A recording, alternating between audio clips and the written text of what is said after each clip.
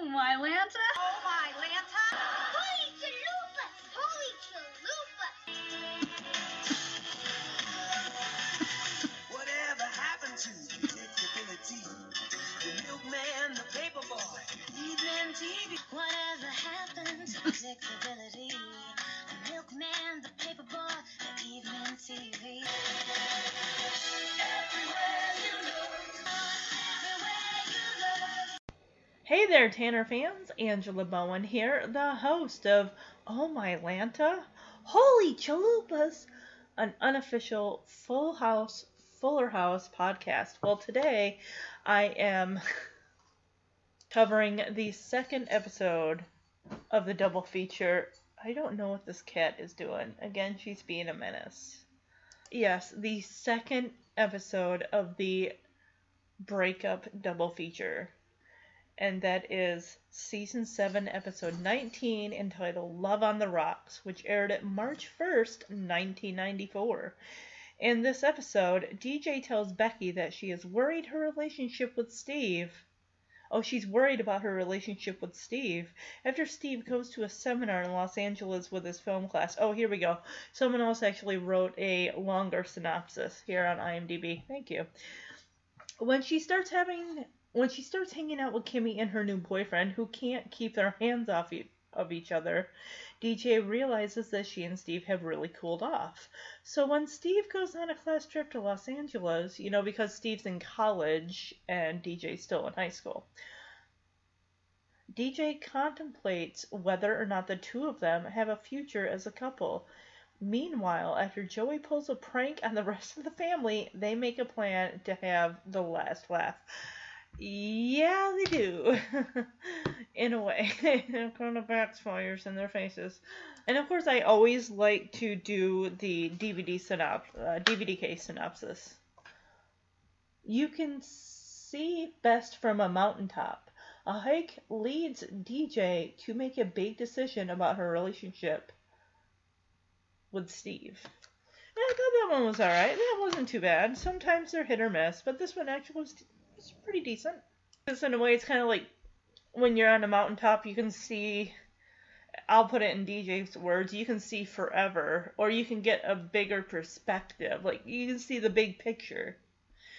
I remember reading Andrea Barber's memoir, I think it was around last November, called Full Circle, and she mentioned a guy that Kimmy had to kiss in the later seasons that I guess she just either didn't get along with, didn't feel comfortable with, and it was an awkward situation all the way around. And I remember talking about this when I covered did a review on the book.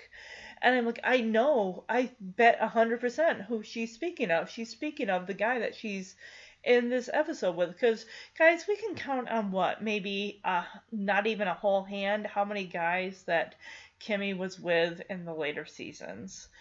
Dwayne and this dude. And I'm not even going to count her small little stint with Nelson because, well, I'm just not. So this episode's got a 6.7 out of 10 based on 169 ratings. We do have guest starring Brian Evans as Keanu.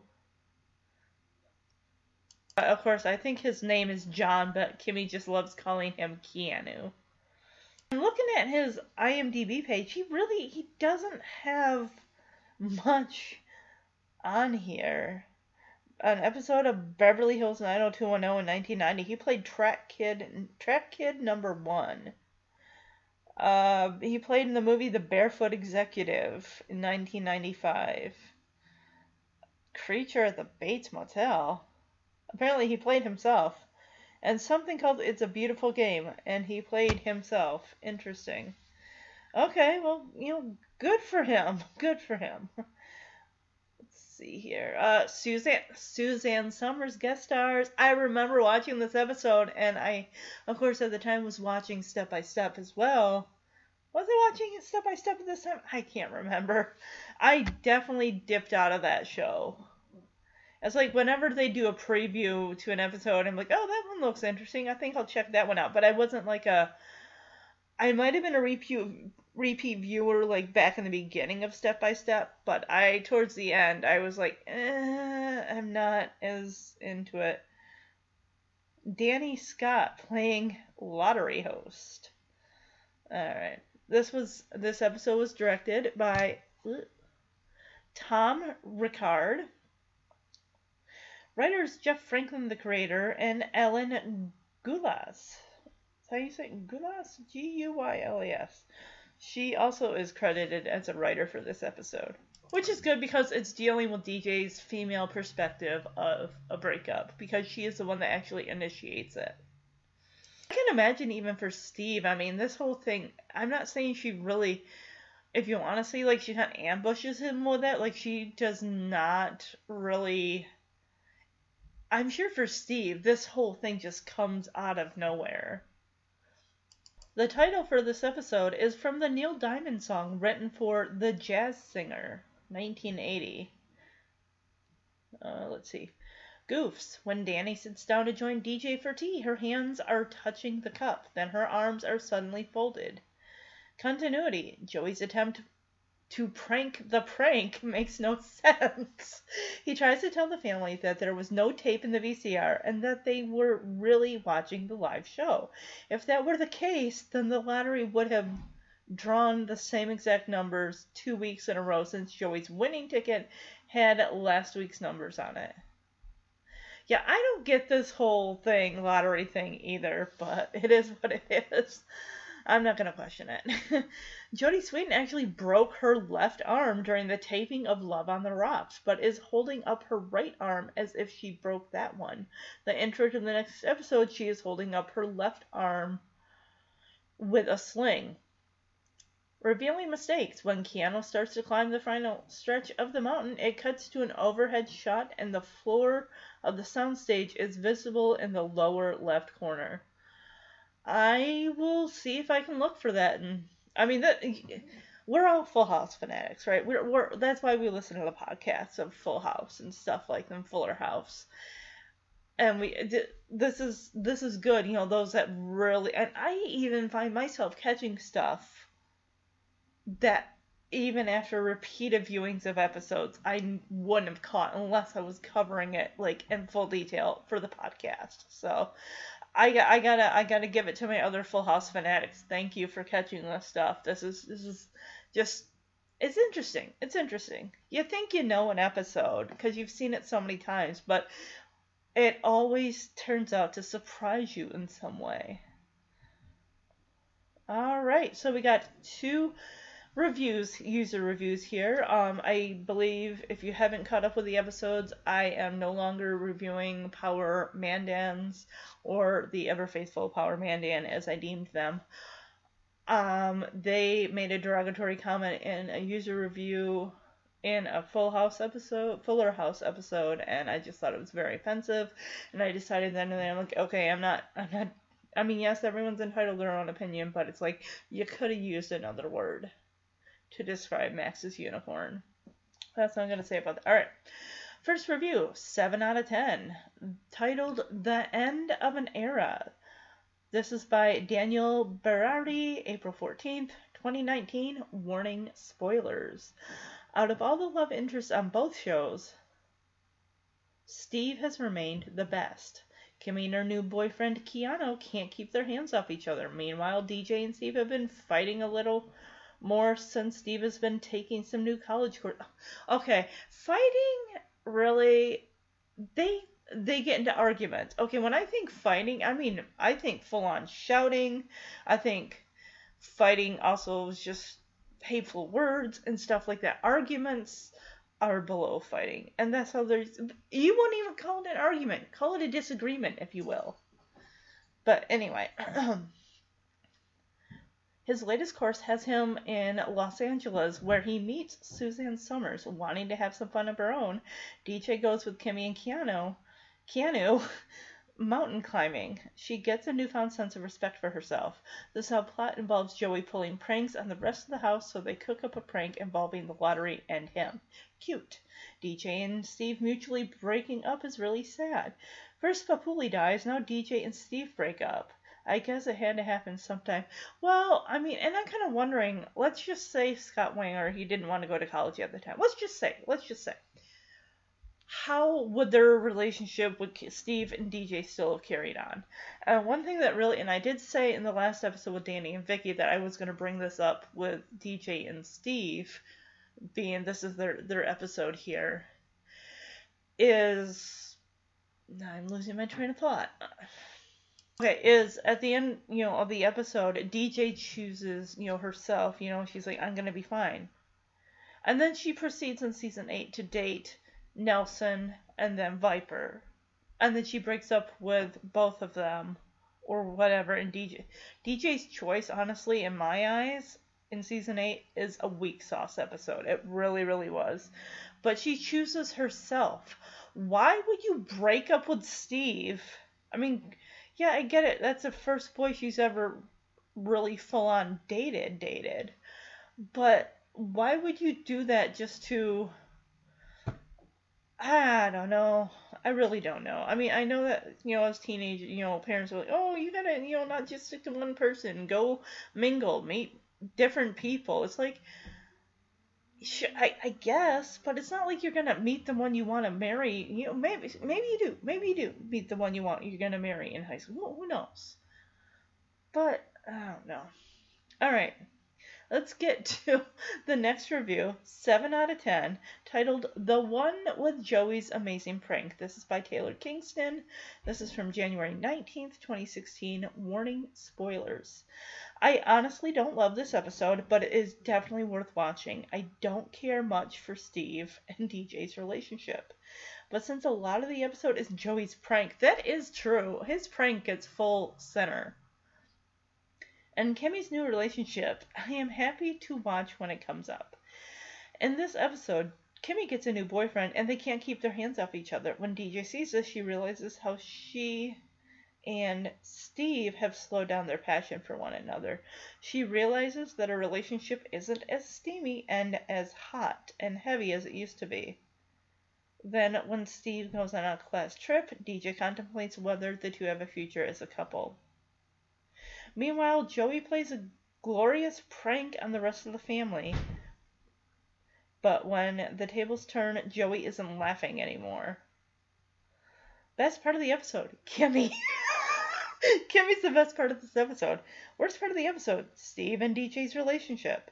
Overall, I give this episode a 7 out of 10, which in my ratings book is great. Now, I always like to let the Tanner newbies know who have just discovered the Oh My Land to Holy Chalupa's Full House podcast.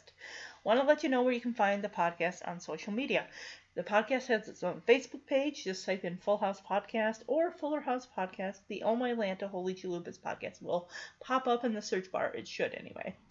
Also, Instagram, OMHC Full House Fuller House Podcast.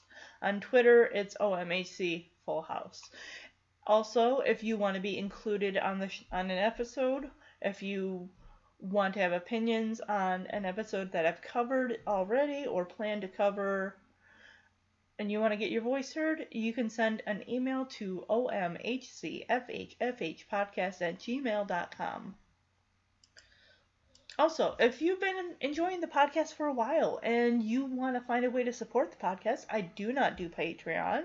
This content is free for me to you because I love the show and I love to spread the Tanner love all over.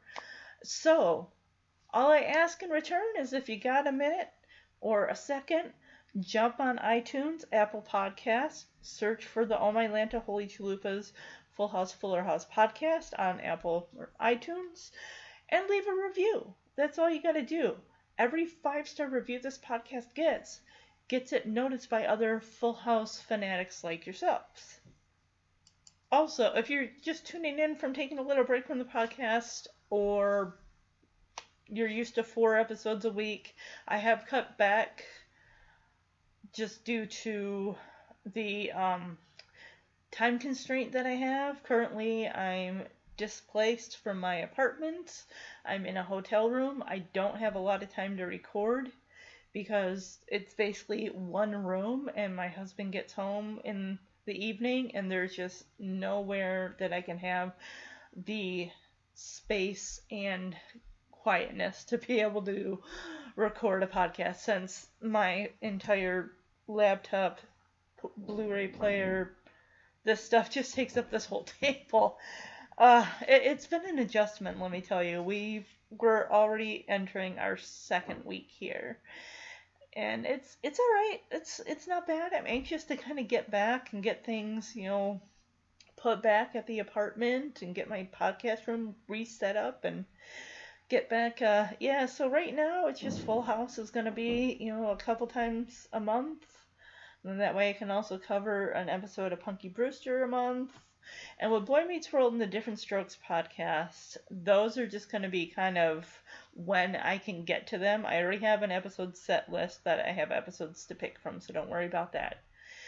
So, alright, without further ado, let's get into the last episode of the Breakup Double Feature. Of course, before we actually get into the episode, we get to see the cold open. I love the cold opens. They're so adorable. It's like a little nugget of extra scene, of extra time with the Tanner family. So this one looks like we are in the living room with Michelle and Nikki and Alex. So Michelle is playing Simon Says with the kids, with the boys. And Michelle says, "Dance like you have ants in your pants." It's almost like she's kind of running in place. And the boys copy her. Michelle says, "Simon says stop." And the boys stop. And then she says, "Sit on the floor." They sat on the floor. They lost. Michelle bends down and says, "Boys, stand up. I didn't say Simon Says." And of course, either Nikki or Alex, one's in white, one's in like a cream white shirt, and the other one is like in a forest green colored shirt. And they're like, "Who's Simon? He's bossy." Michelle tells them you can only move when Simon says. It's the rules. And one of the boys does the okay sign. He's like, "Okie dokie." I don't know if that was trying to be the boys' catchphrase or one of the boys' catchphrases, because we hear the okie dokie in like season 8 and stuff like that. I want to see if I can find out when the game Simon Says, when it started, when it originated, maybe the inventor. I bet anything Simon Says was created by a parent that was practically ripping their hair out because their kids would not calm down and listen to them. I feel like Simon Says was seriously created by a parent.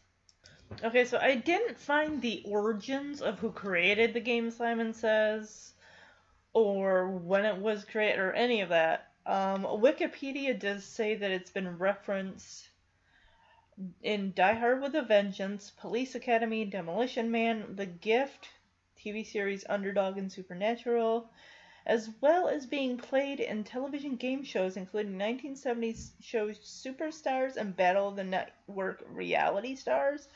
The phrase occurs twice in Thelma and Louise for comic effect. Jeez. Simon Says everybody lay down on the floor. First, the outlaw on the run character JD, Brad Pitt, tells how he usually sets off to do an armed robbery. Later on, we find out in the flashback scene of the movie that Thelma, Gina Davis, uses exactly the same phrase when robbing a store. I have not seen Thelma and Louise. Thelma and Louise actually does get a mention by Stephanie in an episode. I mean, the references go on and on and on to different shows. Like, I think even Barney and Friends was mentioned. But yeah, that's pretty much it. That's the cold open. Simon says dance like you have ants in your pants. Simon says stop. Sit on the floor. Boys, stand up. I never said Simon Says. Who's this Simon? It's boss. You can only move when Simon says. It's the rules. Okie dokie. All right, gang, ice cream time. Oh, I didn't Get it see while this it's part. cold. Oh, you don't have to tell Michelle twice. Can't do it. Why? It's the wolves. You say you can get up. Uncle Jesse, they just learned how to play Simon Says. Oh, Simon Says. All right. Simon Says, time for ice cream. Yeah! Come on, go get it. You gotta remember that at bath time. Yeah, or bedtime. So gosh, I thought that was the end of the scene. Apparently not. Jesse comes in with it says ice cream time. Michelle, you don't gotta tell her twice. And then Nikki and Alex are still sitting on the floor saying we can't. And Michelle tells Jesse that I was showing them how to do Simon Says. And Jesse's like, oh, well, Simon Says, come and get some ice cream. And the boys get up and run into the kitchen. And Jesse's like, gosh, I gotta remember that at bath time. I say, or even bedtime even. Simon Says, get in your bed and go to sleep. Alright, so we come out of the intro. Danny, of course, is using some lemon pledge to buff his coffee table as Kimmy comes in with her new boyfriend Keanu. And Kimmy always has, whether she's calling him Mr. T, here she's calling Danny Mr. Teabag, which, weird. No, she says, hey, Teabag. Oh, God. And then, of course, bringing in the rear are Steve and DJ. DJ showing off that wonderful 90s flannel fashion. So Keanu goes to shake Danny's hand and realizes, Kimmy's still attached to the hand. And he's like, oh, well, actually my name is John. But Kimmy just loves calling me Keanu. And I love how Danny is imitating John. Like, actually my name is Danny. Kimmy just can't remember it. And I'm thinking, Danny, when have you ever told Kimmy to call you by your first name? I know she's called him Mr. T countless times, but she is never going to call you Danny. Gosh, I don't even think she calls him Danny in Fuller House, now that I think about it. It's usually Mr. Tanner. Well, I don't even... Gosh, when did she probably started calling him Mr. Tanner back, like, in the beginning when Kimmy first appeared on Fuller House and stuff like that. I think she called him T-Bone at one point. Hey, T-Bone, or hey, Teabag, or... Gosh, you want to know what this reminds me of? The character Angela, who's the best friend of Heather from Mr. Belvedere, she could never get Mr. Belvedere's name right. It's like, hey, Mr. Bumper Snatch, or something like that, or Mr. Benedict, or whatever. Mr. Bumper Butt. I gotta say, I like Danny in this white t-shirt, and then he's got kind of this beige-colored button-up sleeveless vest. I don't know why, but it works for Bob Saget. He's done that before, where he's had like the white t-shirt and then had like a black vest over it, and it's just, I don't know. Oh, it makes me like, I think makes Danny like attractive. Like I've said, season 7 through 8, Danny hair is really, season 7, I like his hair. I like his hair. So Danny, of course, leaves the teens alone. And as Steve is talking about, like, gosh, I still can't get over that movie we saw, Keanu and Kimmy are making out heavily. And Steve mentions to DJ, see, now that I'm taking this film class, I can appreciate all the symbolism, all the metaphor, all the subtext. And DJ's like, Steve, we saw Ernest gets a bee bite. And Kimmy breaks away from her kiss with Keanu, and she's got this serious, confused look. She's looking at DJ and Steve like they're from Mars. And she says, you two actually watched the movie? And DJ's like, well, Kimmy, movies aren't just making out. And I love how Kimmy laughs at her like, oh, wait, you're serious. And she looks at Keanu and says, hey, let's get going before we get weird. Oh, no, I think she says, hey, let's get out of here before we get boring. Can't believe Kimmy called DJ and Steve boring. Gosh, Steve looks good in that jacket that DJ got him for Christmas. Midnight Sun League. It's just, I like it even more than his Bayside um leather Letterman's jacket. Steve's hair is so good. I like how it's nice, kind of, gelled, and oh, it just looks so good. Oh no, DJ says a relationship isn't just making out. She says that to Kimmy, and Kimmy just laughs it off like it's the funniest thing in the world. She's like, oh my god, you're serious. Even Keanu kind of looking at DJ like I'm confused right now. I don't get you. And I love how DJ and Steve watch Kimmy and Keanu leave, and DJ's like, boring? And Steve says, that is so far off. And they turn to each other and they go to kiss, and then they break away from the kiss, like, ugh. Like, it almost kind of put a, Yeah, they quickly kiss, she breaks away, and she's like, so anyway, you want to watch TV? And Steve, of course, is looking at his watch. Like, so, yeah, she's like, hey, I got the remote tonight. I don't know where anyone else is. Everyone's doing their own thing, I guess. And Steve's like, no, Deej, let's not watch TV. So he sits her down and tells her, my film class is going down to LA for a special seminar next week.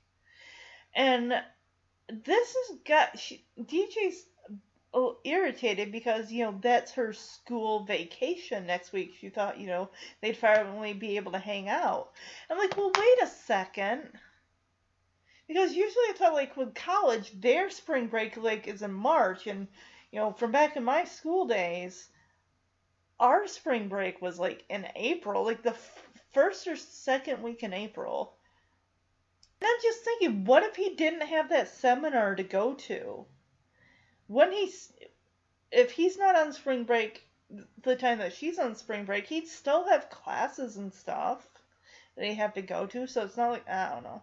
So they already, I guess, kind of make plans, because she's like, it's my school vacation, I thought we'd be together, and he's like, well, I know, but my professor picked me and 5 other people out of the entire class.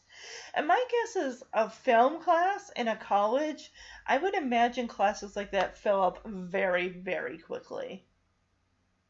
Granted, this is like 1994, so I can imagine nowadays they'd fill up twice as fast, because who doesn't want to go out there and get a film degree of sorts, whether you're making movies, you're reviewing movies, you're being a critic, that kind of thing. I mean, you don't have to have a degree to review a movie. I surely don't have a movie, and when I review movies, I do it's stuff I want to do because I've seen it and I love it.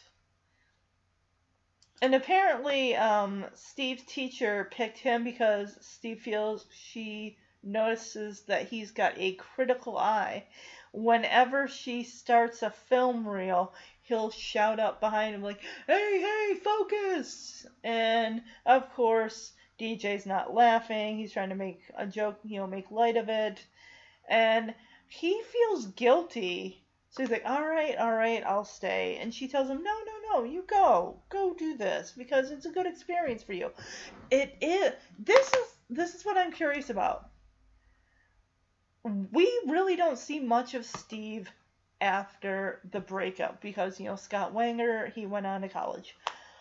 But how do we go from Steve taking a film class, I don't know what other classes he was taking at college, but how do we go from that to in Fuller House, he's been a podiatrist for over 20 years?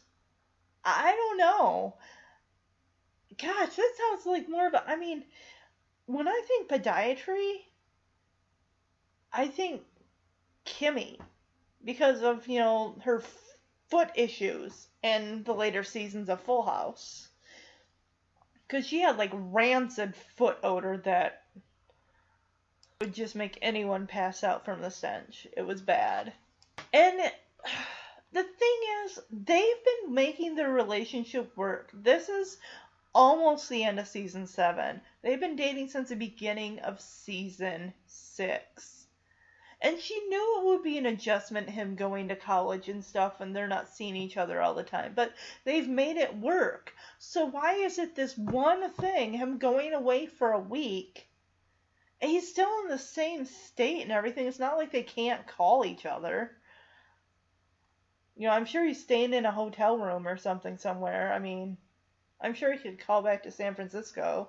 It's like, why is this the deciding Well, no, the deciding factor for her to want to break up is just something that adds more fuel to the fire later on when he ends up, calling her from a payphone, and then he gets interrupted by Suzanne Summers. But more on that later. But then again, maybe this could be her feeling they are kind of not connecting like they used to. They're not clicking like they used to. And I think it's because, I think it could be the age difference. Like, she is a junior in high school. She doesn't start senior year until season 8. And if he's in college, then that means that he's 2 years older than her. This is only his first year in college. Then again, I think that when teenagers date steadily, date a year, 6 months, a year is a long time in teenage relationships. Especially if you're not dating it, you're just exclusively dating the one person. That a year is a long time. Hey, T-Bag, meet my new boyfriend, Keanu. Hey, nice to meet you. Actually, my name is John. Kimmy just likes calling me Keanu. Actually, my name is Danny. Danny. Kimmy just can't remember it. She would never call you Danny anyway. Still can't get over that movie. See, now that I'm taking this film class, I can appreciate all the symbolism, all the metaphor, the subtext. Steve, we saw Ernest gets a bee bite. You two actually watched the movie? Kimmy, a relationship isn't just making out. Oh my god, you're serious.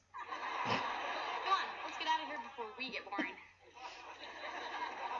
Boring? That is so far off. So what John's wearing looks like something that Joey would wear. So, you want to watch TV? Hey, I got the remote tonight. No, Teach, come on. Forget about the TV, okay? I gotta talk to you about something. My film class is going down to LA for a special seminar next week.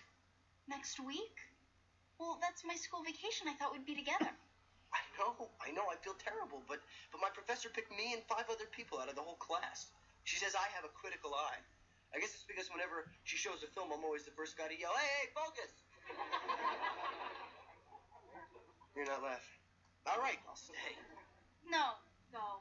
It's a good opportunity for you. Of course it is. Steeds are the best. Don't make him feel guilty for going to college and taking a class and going on a trip. Alright, in the next scene, it's still dark out, yet everyone is downstairs dressed for the day, which is weird. Why is it still dark out? We got Stephanie yawning, Danny yawning, and it's like, they normally like this in the morning? No, there's a reason. There is a reason. I'm gonna play this clip. Oh my goodness. What is going on here? Why is everyone so tired? I'd ask Nikki and Alex, but I don't want to wake them. They're asleep at the table. Poor kids. Hey, where the heck's the newspaper at? Checked all the usual places, the hedge under the car, Gibbler's coffee table. Oh, top of the morning, Julia. Where's my lucky charm? Oh, there's the culprit right there, Joey. You guys won't believe this. I was driving to the health club, and according to the radio, it's 5 o'clock in the morning. Not 5 o'clock in the morning, it's 8 o'clock. Look. Yeah, because it's pitch black at 8 o'clock in the morning. April Fools. Morning breath. It's not even April yet. I know, but every year when I try and catch you guys with an April Fool's joke, you expect it. This, however, was brilliant. You were totally surprised. I changed every watch and clock in the house. Apparently changed the clock I in knew the car, it was too. early. When I woke up, I didn't even need to go to the bathroom. Joey, I think I speak for everyone in the house when I say to you, pack your bags, you're moving out. Get out. Oh, 100%. Get out, Joey. Come on, you guys. It was a joke. Isn't anybody going to be a good sport? No. Forget it. You're going down, Gladstone. Yeah, this is absolutely ridiculous. Yeah, it Everybody, is. look on the bright side. We get a couple hours extra sleep. No See one's ya. going to be able to fall asleep. Back asleep. I'll get the kids. Good morning. Happy breakfast. No. Now listen, there's been a little mix-up here, and we're gonna get a couple more hours of sleep this morning, fellas. What are you going to do? Put them back in their pajamas? You've already dressed them. Yeah, sleep. I can imagine that was a chore. I think I'll put them in Joey's bed. Yeah. Yeah, sleep. Yeah, sleep. Yeah, sleep. So Danny's like, gosh, what's going on here? Why is everyone so sleepy? And DJ's like, well, I'd ask Nikki and Alex, but I don't want to wake them because she's sitting at the table. And Nikki and Alex are asleep at the table. Their heads are on the table. And here comes Joey, all like, top of the morning, where are my Lucky Charms? Doing an Irish accent. Before Joey even comes down the stairs, Jesse comes through the living room into the kitchen. He's like, hey, where the heck's the newspaper at? I mean, I checked all the usual places. The hedge, the curb, Gibbler's coffee table. How is he checking their coffee table? Is he walking into their house? Or can he see their coffee table from the... Because I thought that the Tanners, the door to the front doors, don't they have like glass, like frosted panels or something? Frosted window panels? So if that's the case, then the house next to it probably might have that too. I don't know. You know what? I'm not even gonna jump down that rabbit hole. So, yeah. Becky comes in. Looks like she must go work out in the morning before she has to go to, wake up San Francisco, which must be nice to be able to do that and still have time to come home, shower, and get all glammed up for a talk show. But, yeah, she comes in and says, according to the radio station, it's 5 a.m. I'm like, Joey's a piece of work. Not only do we learn that he changed every watch and clock in the house, he went into Becky's car and probably Danny's and changed their radio clocks. So when you turn it on, it's going to show that time. Did he do the same thing to the VCR also? Because you can set a timer on that. You can set the time on that as well. I kind of realize now in the day and age, the digital age, that we have so many things now that we rely on that tells us the time versus looking at the clock.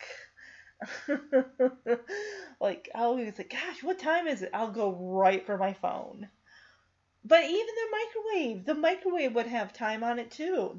I think maybe even some the ovens have times on it. A lot of things tell us the time. So, I mean, unless he just resorted to changing the clocks in the vehicles, the watches, and every single... So, if he said every single clock in the house, that means he hit everything. But here's what I'm thinking. You go along your weekday, usually around, when it's 8 a.m. It's not pitch black outside like it's like 6 in the morning in December. I remember when I would have to wait for the school bus in like late November, December, and my bus would come and get me at like 6:55 in the morning. I know, extremely early. And it would be pitch black outside. It's not going to be pitch black at 8 a.m. No way. Usually the sun isn't it. Usually it'll rise, sometime between 6 a.m. and 7 a.m., I thought. It ain't gonna wait till 8 o'clock in the morning to start rising. But that right away, I'd be like, it is not, because even Michelle's like, yeah, I knew it wasn't 8 o'clock, because when I woke, what's the first thing you do when you wake up in the morning? You probably gotta go to the bathroom, because you've been holding it all night. Exactly. Michelle, in season 7 especially, they pull her hair back and put it in like a little ponytail thing, but they have these huge jumbo donut size scrunchies that they're constantly, season 7 and 8, it's like the scrunchie is practically taking over the back of her head. And it just makes me think of Nellie Olson from Little House on the Prairie, seasons like 1 through 6. You know, she had those literally giant bows that took up all of the back of her head. Jesse even says he checked under the car and the hedge. You know, the usual places, also the Gibbler's coffee table. Oh, before Becky even walks in the door, boom, here comes Joey, all chipper and like, oh, top of the morning to you, where's my Lucky Charms? Like, there's your culprit right there. Everyone else is yawning and practically half asleep or practically asleep. He comes down with a chipper attitude. Oh, wait, that's your culprit right there. Everyone else is yawning. If you wanted to play a practical joke on somebody, you don't give yourself away by being chipper. I mean, honestly, if I were Joey, I would have also done the same thing. They were like, oh gosh, what time is it? Oh, is it 8 already? Oh god. Anyone else tired? You know, that reaction, he's blowing his cover already. But then again, he's like, April Fools! And even Jesse's like, it's not even April yet. And Joey's jumping the gun on this thing because whenever I pull an April Fool's prank, you always expect it. Well, yeah, because it's April Fool's, April 1st, and Joey is the king of comedy in that house. So she's got a bag of probably the clothes that she'll put on after she's done working out. Because she's clearly going to go to the health club, work out, take a shower there, and then come back. You're not going to work out, drive home in your sweaty, stinky clothes, and then take a shower. No.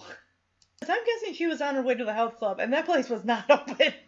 But then again, if you're driving through town, you're probably noticing a lot of places that aren't open. Like, gosh, the Mickey D's, well, they would be open at 5 a.m. No, they would not. At 5 a.m., they are not open at 5 a.m. Maybe 6, maybe 5:30 at the earliest, but they are not open at 5 a.m. Jesse actually has a watch on a chain. Like I said, this is 1994, folks. This is before cell phones, so I bet anything, that coffee maker probably even has a clock on it too. So when Becky's like, oh, according to the radio, you know, the announcer, it's 5 a.m. And when Jesse pulls out his, you know, clock on a chain, he's like, no, it's not 5 a.m., it's 8 a.m., see? And then Joey pretty much gives himself away. Like, April Fools. If I had to get up in the morning and someone pulled that kind of crap with me, I would be livid. I would be blowing my top in anger. Seriously. If you woke me up at 5 a.m. and I had to be up and ready to go within a couple hours. I guess they normally wake up at... What time does school start for those kids? They wake up at 8? They can't wake up at 8. Do they? Elementary school, I think school started like sometime around like 9. And then junior high it was like maybe 8. At high school started at like 7:35 or something like that. If you're not waking, are they seriously waking up at 8? What time did Danny and Becky go on Wake Up? Wake Up San Francisco sounds like it's going to be on at like 10 a.m. Okay, here's a question. Could Joey have not pulled this on like, oh, I don't know, a Saturday? When it's like, it's fine, let's all just go back to sleep. To pull it on a weekday? Oh my god. That's unforgivable, Gladstone, honestly. And Joey's going on about how this plan was brilliant. You guys were totally surprised. I changed every watch and clock in the house. So everything that could tell time is now saying like 5:15, 5:25, who knows. And this is where Michelle says, I knew it was too early. When I woke up, I didn't even have to go to the bathroom. And Danny is like, Joey, I think I speak for everyone in this house when I say, pack your bags, you're moving out, get out. And everyone's like, yeah, get out, Gladstone. He's like, come on, guys. It was a joke. Isn't anybody going to be a good sport? Well, let me see, Joey. Do you have to get up in the morning and go anywhere? Well, I don't think you do, since you don't come on the radio until like 4:30 in the afternoon. I mean, if you think about it, Danny, Becky, and the kids all have somewhere to be around like 8, 9 o'clock in the morning. Joey gets to sleep in, so he don't care if he woke everyone up. He's like, I can go on, man. I love Stephanie in the overall. She's like, forget it. You're going down, Gladstone. Is it just me, or does Stephanie wear overalls quite a bit in season 7 and 8? So Danny's like, all right, everybody, look on the bright side. We can get a couple hours extra sleep.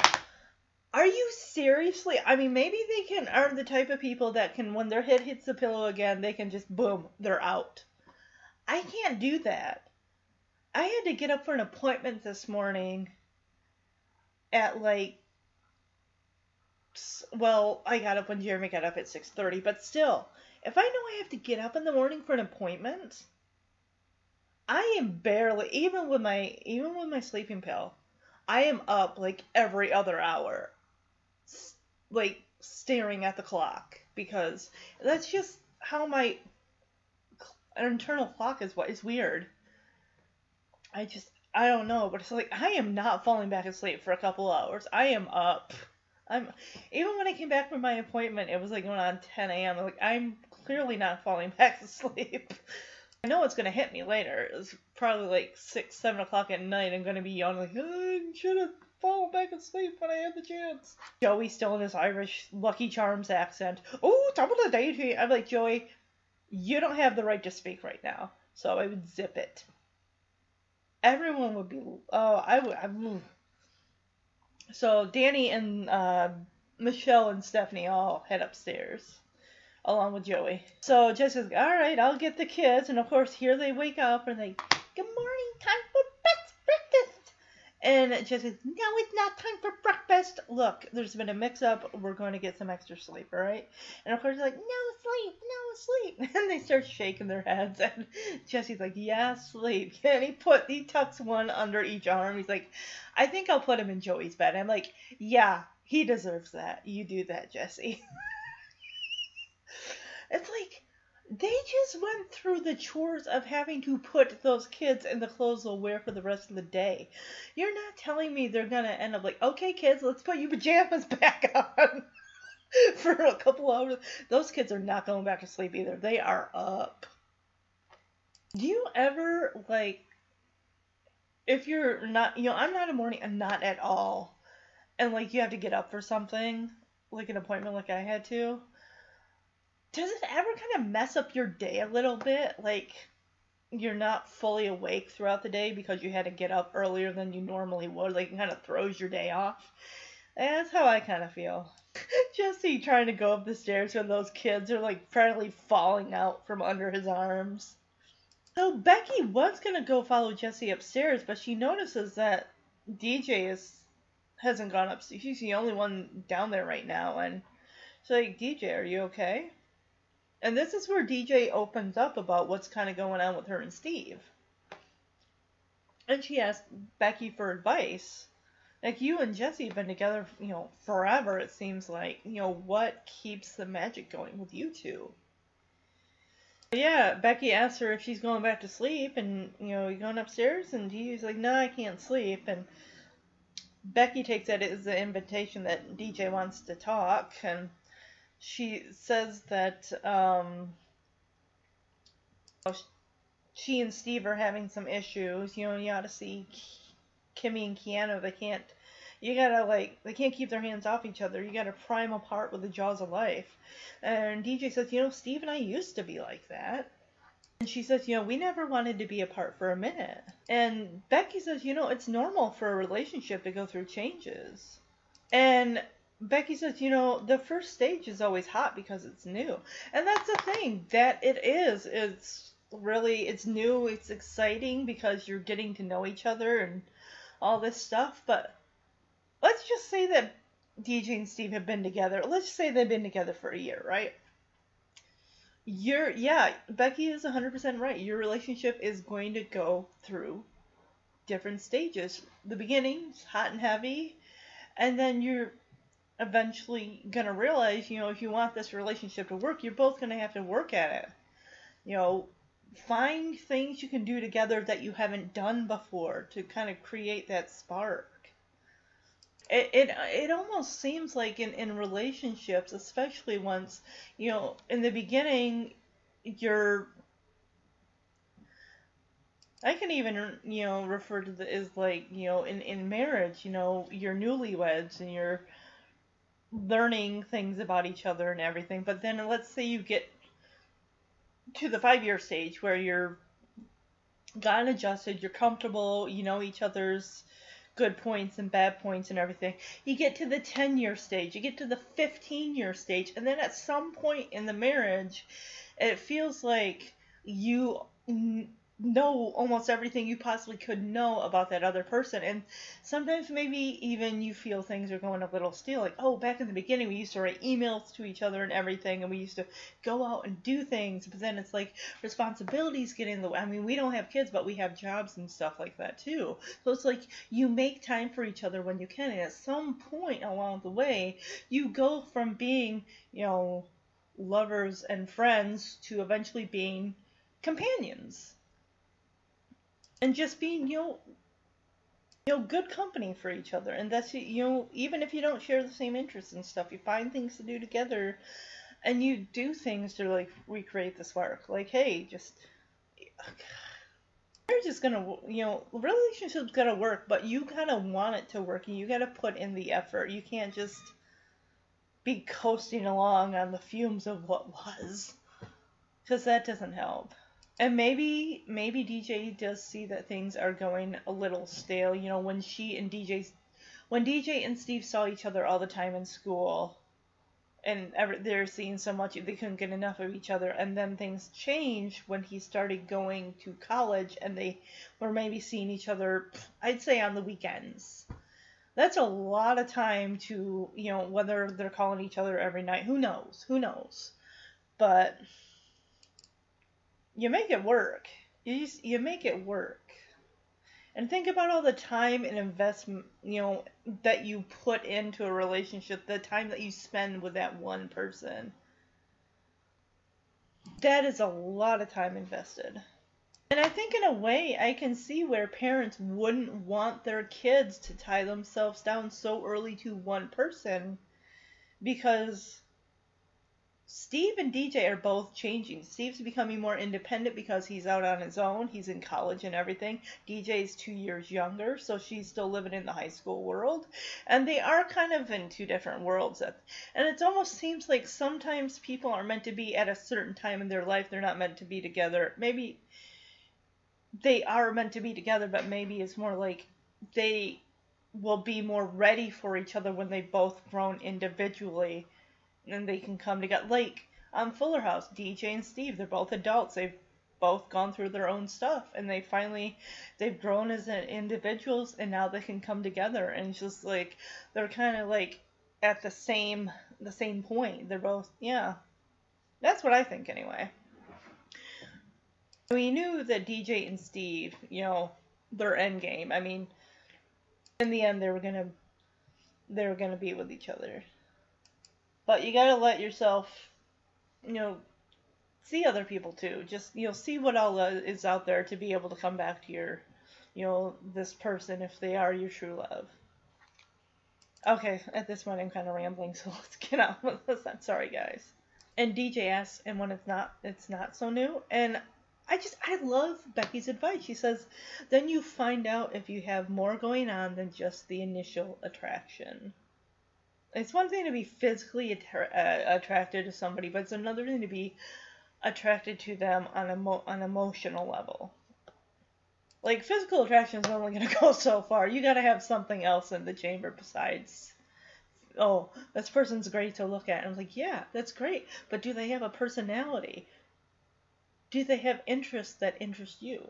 Do you want to get to know this person enough to know what they do? You know, what's their daily, you know, get to know them on a daily basis and learn someone's habits that are great and not so great.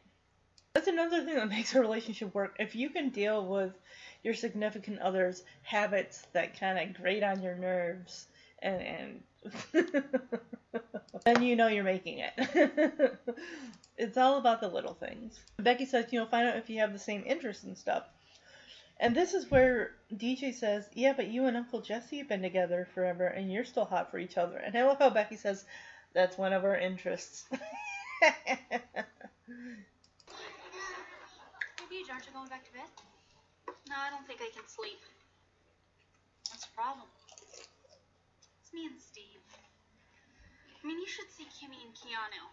You have to pry them apart with the jaws of life. Steve and I used to be like that, and we never wanted to be apart for a minute. Well, you know, it's normal for a relationship to go through stages. I mean, the first stage is always hot because it's new. And when it's not so new? Well, then you have to find out if you have more going on than just the initial attraction. You know, find out if you have the same interests. Yeah, but you and Uncle Jesse have been together forever, and you're still hot for each other. That's one of our interests. So in the next scene, Kimmy and Keanu are trying to get DJ to go to a party, or more a makeout party. And DJ's like, well, I don't want to go there and be alone. And of course, they're like, well, you won't be alone, you'll be with us. And DJ brings up a good point. It's like, yeah, but you'll be making out all night. It's like, so what is DJ supposed to... It's because even before Kimmy leaves, she says, hey, let's go before the good couches are gone. You're inviting DJ, whose boyfriend is out in L.A. You're inviting her to a makeout party. What in the world is she going to do there? She's not going to randomly make out with some guy because her boyfriend isn't there. Come on. No. But no, Steve's going to call from LA, so she wants to be there. DJ is wearing a Shippensburg University sweatshirt, and I want to see if that's a real place and where it is. Okay, so I looked it up. Shippensburg University is a member of Pennsylvania's state system of higher education, has unique academic offerings that prepare our students for the competitive and ever-changing global job market. Who would she know that went there? Because she's basically wearing a matching set of Shippensburg University sweatshirt and sweatpants. And also, when they do a close-up shot on the sweatshirt, it looks like it's got like a little hole just below the collar. And like, clearly, where did that come from? It's somebody who worked behind the scenes, like, hey, I want you to wear this, DJ, because I want to represent the college I went to, even though nobody in the Tanner family went to Shippensburg University. You know, Becky grew up in Nebraska. Danny, Joey, Jesse all grew up in California. So where's the Shippensburg University come in?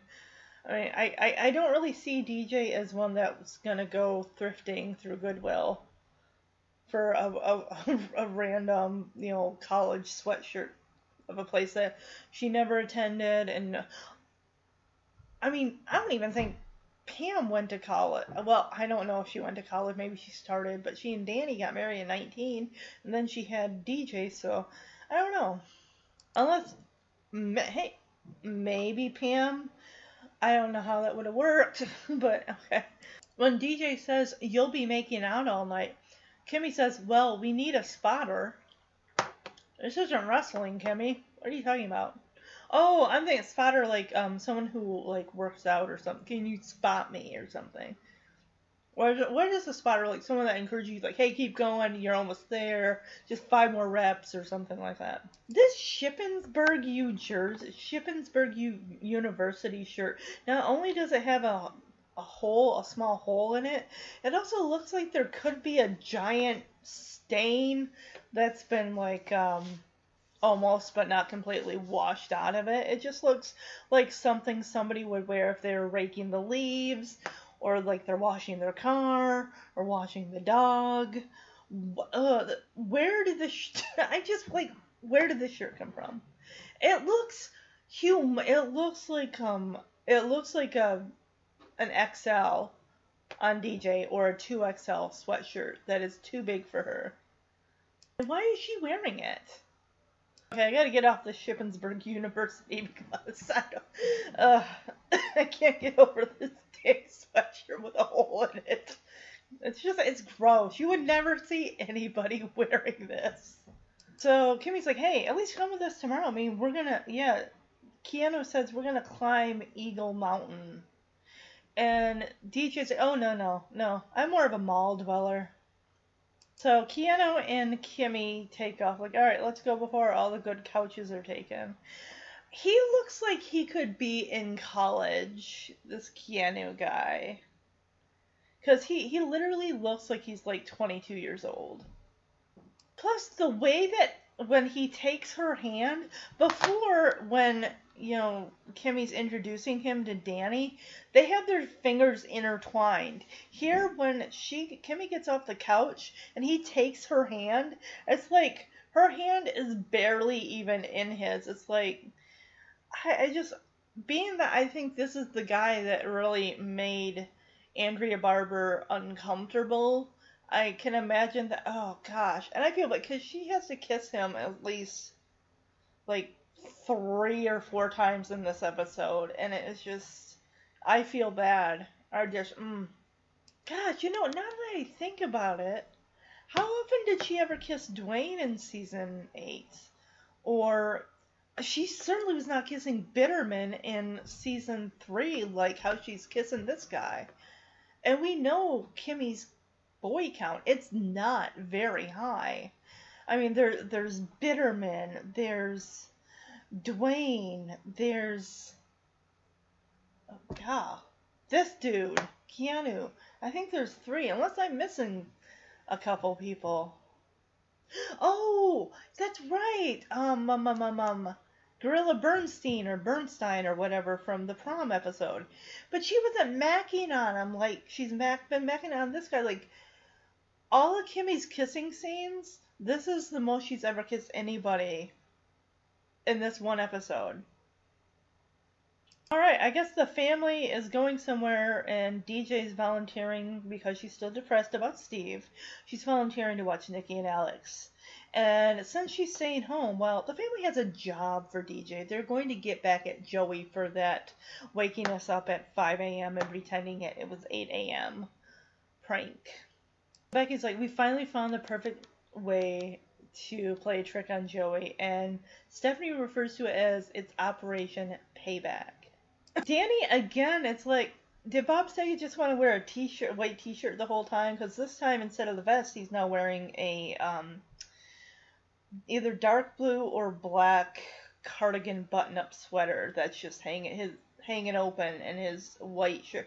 I like his white shirts on him, look so good. But so DJ's like, all right, well, how does it work? And Danny's like, well, you might want to take notes on this, sweetie. So they are going to trick Joey with a false lottery ticket. I don't understand how this works. Danny says, you know how Joey every week goes and buys those lottery tickets, thinks he's going to make the big score? I have never heard to winning the lottery as the big score. I've heard winning it big, or the big one. You're gonna win the big lottery the jackpot. If you're ever like, oh, you're gonna win the jackpot. Or, hey, did you get your ticket for the big jackpot? When I hear gonna make the big score, I think something just not even close to winning the big jackpot. And Danny says, well, this time we're going to make him think that he did. How? So does Joey have a set of numbers that he plays? And DJ's like, well, that's kind of cruel. I'm like, oh, what, him waking you up at 5 a.m. and pretending it was 8 a.m. was not cruel? I think that's pretty cruel. And there are other... I want to look... I definitely want to look and see what are some of the worst April Fool's pranks people have ever pulled on somebody to the point where they're downright cruel. No, I mean, she's saying that's cruel, like, and me saying, oh, that's cruel because he woke them all up at 5 a.m. pretending it was 8. Like, nah, it's definition of cruel, that's not it. Inconvenient, yes. Cruel, no. And Jesse's like, oh, exactly. Now, your mission, should you choose to accept it, is to tape the lottery drawing. Tape the lottery show tonight. We're gonna go get the same numbers and switch that ticket with Joey's ticket. Okay, let me see if I can even remotely pull this out of my brain without getting a headache. Okay, let me see. I'm envisioning. So, they're going to tape that, because, that's the lottery day that it's drawn. Okay, so they're going to tape it. They're going to take the numbers that were chosen as the big, the win, the jackpot. They're going to take those numbers and they're going to do what? How did the lottery work in 1994? Did you go in and say, hey, I want these numbers, print them off on a sheet for me? I don't get this. This is so confusing. I can't even wrap my brain around it. It's so confusing. It doesn't make any sense. Could you even pull something like that off nowadays? Probably not. I don't think you could be able to trick someone into thinking they won the lottery. Maybe you could. I don't know. We are living in the digital age, so who knows. The next time Joey sits down to watch the lotto drawing, we play the tape, and he thinks he's a gazillionaire, and we are... I guess they're going to say we'll be even then. The numbers match. Stephanie says the numbers match exactly. He thinks he's a zillionaire, and it's Shaft City. Okay, he's not going to be a zillionaire, Pumpkin. He is probably going to be a millionaire, maybe. And then... Michelle, everyone's got their own line in this whole scenario. She says, then we tell him he didn't win and laugh at him like he laughed at us. And Jesse's like, no. We laugh much harder. I'm getting serious season 1 vibes from the episode Just One of the Guys when Kirk Cameron from Growing Pains guest stars as Cousin Steve. And he's a jock. He's got a scholarship to Stanford for a baseball scholarship and whatnot. And he's, he's like at least 5 years older than DJ. She's 11, he's 17. No, that's a 6-year age difference. And anyway, the guys all go out and play basketball, and they come back, they go have lunch in the living room because they're gonna, hey, the Lakers game is on, let's go watch the Lakers game. Joey's the one who brought it up, so he starts making bets with Jesse about things that'll happen, oh, I bet so and so on the Lakers is gonna shoot from the 3-point line or whatever. I don't know my basketball other than One Tree Hill. Or he's gonna slam dunk, or he's gonna follow this person, and this stuff starts happening, and Joey's just I bet you $1 this happens, and then it happens. And then, of course, Stephanie gives him one gee, Joey, you didn't know that much when we watched this tape this morning. Turns out it was... So it's interesting, kind of a weird callback to that episode in season 1 with this videotape joke, lottery thing. It's gonna be a great party. I can't. Steve's gonna call from LA. Besides, I would feel weird by myself. Well, you won't be by yourself. You'll be with us. We'll be making out all night. Well, we'll need a spotter. Ew. I'll pass. Then at least come with us tomorrow. Yeah, we're gonna climb Eagle Mountain. Thanks, but I'm more of a mall dweller. Suit yourself. Come on, Let's get to the party before all the good couches are taken.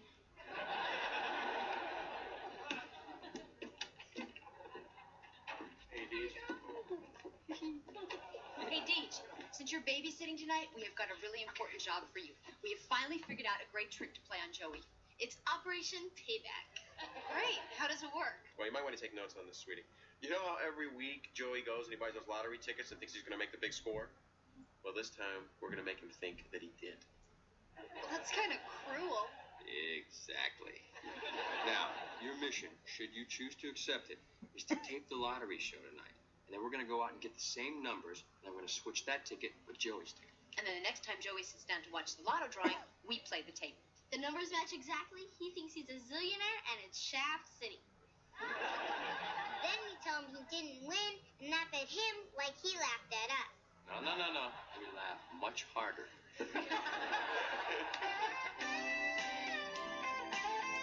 You know, I'm kind of curious. I was thinking about this on the drive home from my job yesterday, kind of thinking where the family was going without DJ.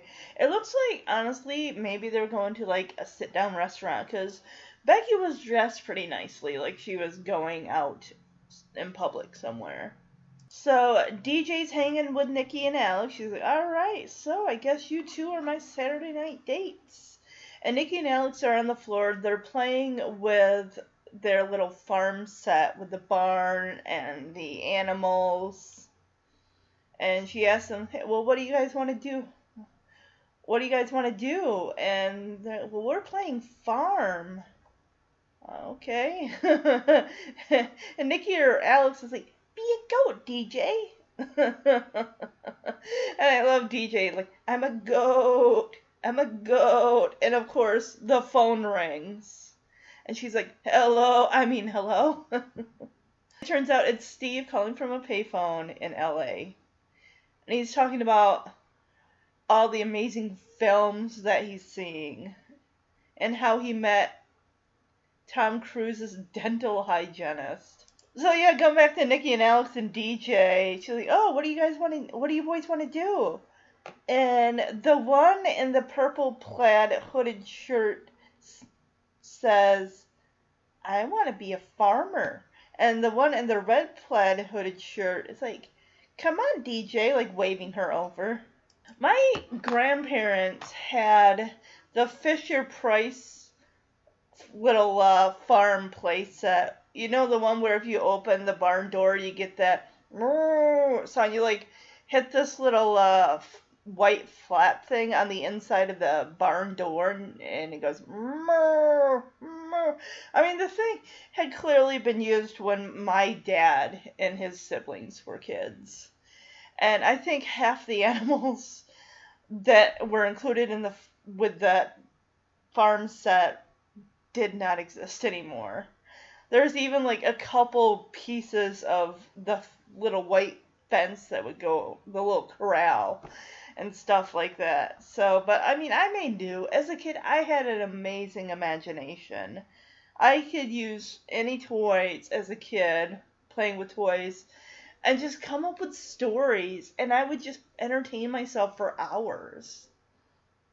So yeah, at first, Steve's like, DJ? And she's like, oh, Steve, hi, you're calling from LA. How is it? And Steve's like, oh, it's incredible, Deej. You know, he goes on telling her, they took us to this beautiful restaurant in Beverly Hills, and he says, there are stars everywhere, you know, celebrities. Does that look like the back of Regis Philbin's head? I can't tell. I think it's just some random couple. Steve is so jazzed because he says, I actually met Tom Cruise's dental hygienist. Steve is just on cloud 9, which is understandable, and this is something he's passionate in. I mean, we just learned this about Steve in this episode, that he is taking a film class in college. And he's saying, I'm seeing these amazing films, these beautiful films by these awesome directors. I mean, definitely, for me, the directors that really kind of stand out for me are definitely Steven Spielberg. Ron Howard has done some stuff that, you know, I really like. And Steve says, you know, this is just so amazingly, you know, stimulating. It's like, that's good that he's found it, you know, something he's passionate in for the moment. And I'm sure DJ is just on the other end. We can see her face just kind of cringing, like, ugh. And it almost seems like as much admiration as Steve has for this film class and everything, the way he's talking so passionately about it, it's almost like, it feels like that energy and passion that he and DJ once had, it just seems like, I mean, Steve's kind of priorities are kind of, shifted just a smidge, where it's just his main focus is just, it's not that he doesn't love DJ any less, it just means like, I mean, you're allowed to love more than one thing, but it just seems like that's where his drive is this film course that he's taking, and this opportunity that he's been given. He's like, so, what have you been up to? And DJ's like, well, as she looks down at the goat figurine, I've been making nice goat sounds. And he kind of, like, she can't see his expression on the other line, of course, because she's not FaceTiming him. But he kind of, like, is like, okay. Even after DJ says, well, I've been making really neat goat sounds, she even cringes after she says it, like, ooh. Excuse me. We don't see the woman. She's out of the frame as she taps Steve on the shoulder as she says, excuse me. And Steve turns to look, and his jaw, like, drops on the floor in surprise. And we were all surprised. Like, Suzanne Somers, because at this point she was still on Step by Step. And this is 1994, and she's, got a flip phone. Which it seems like, I mean, I didn't know anyone in the mid to late 90s that had a flip phone. And it seemed like the celebrities were the ones that had the flip phones. I love Steve's jaw is literally like, ah! And I like how Suzanne Somers like takes her hand and like shuts his mouth, like puts her hand under his chin and like closes his mouth. He is like frozen in surprise, like, ah. And he's still on the phone with DJ while this is happening. So she asks Steve if she can borrow the payphone because her flip phone died. There would be, I swear there was more than one payphone there. Just jump on another one. And her flip phone died. My guess is those things back in the 90s did not have a lot of battery power. It's like you charge it for the day, you get like maybe an hour worth of phone calls or something. I don't know. I'm just guessing. The way Steve turns back and he's back on the phone. He's like, DJ, Suzanne Somers just touched me.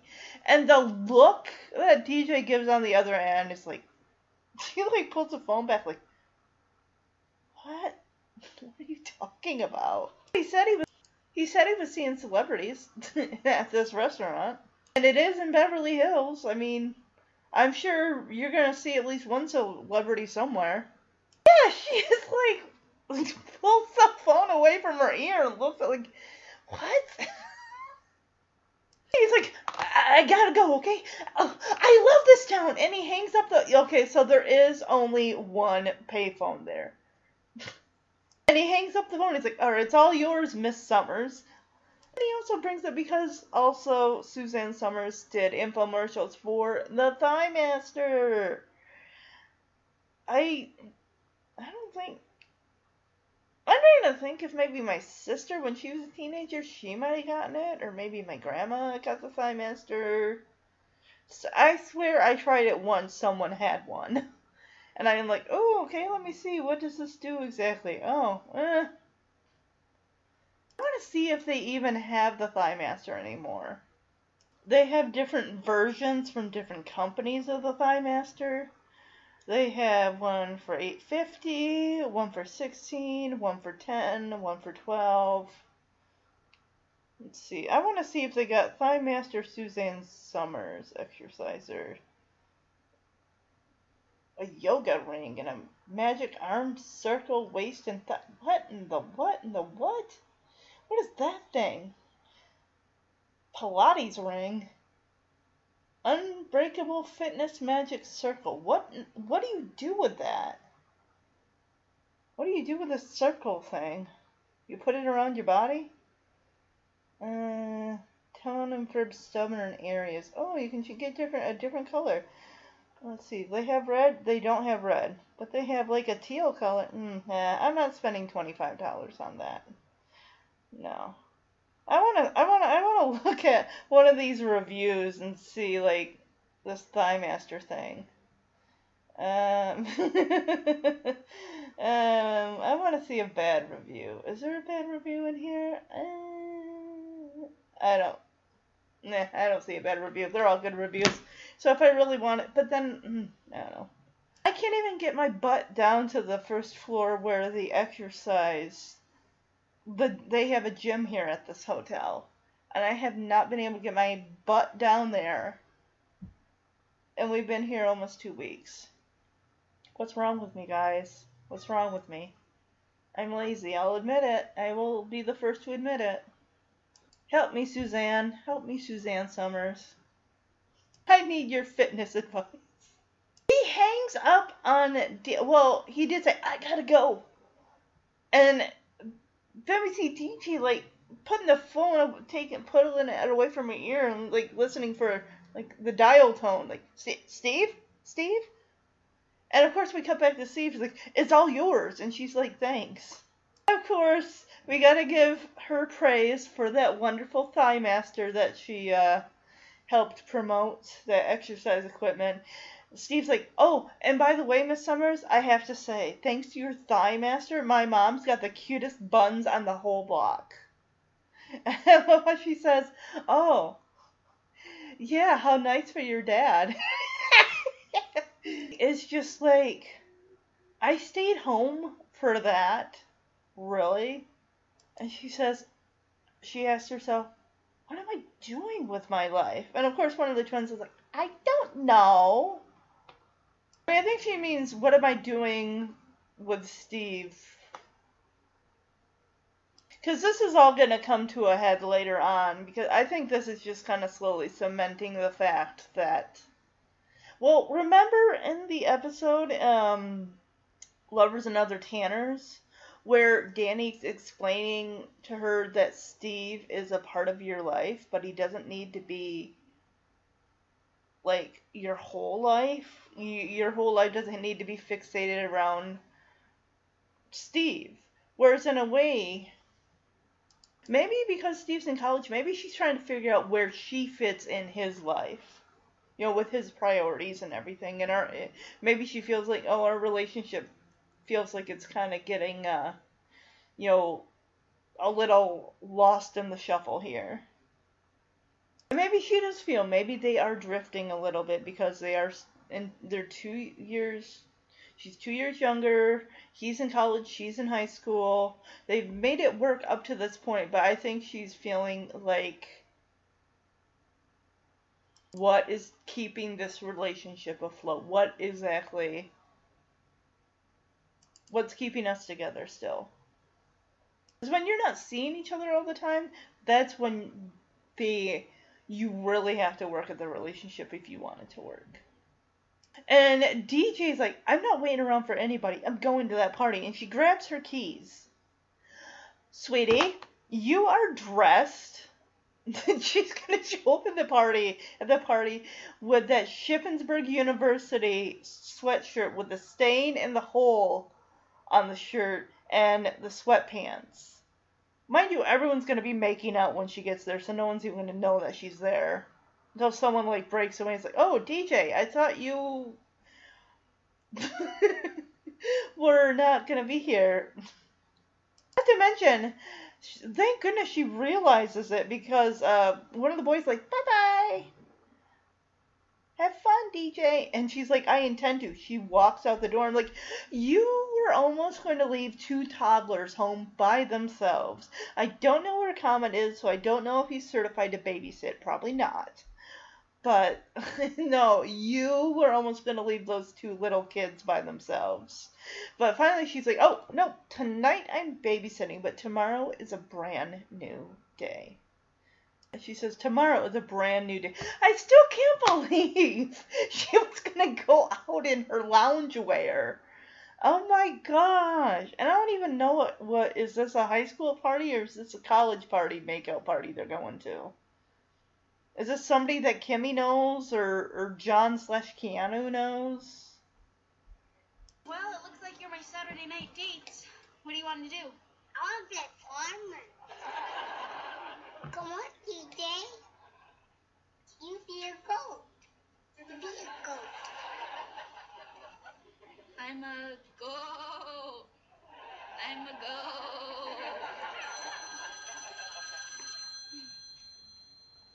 Hello? Hello? DJ? Steve, how's LA? It's incredible, Deej. They took us to this beautiful restaurant here in Beverly Hills. There are stars everywhere. Listen to this. I actually met Tom Cruise's dental hygienist. And I've been seeing the greatest films by these awesome directors.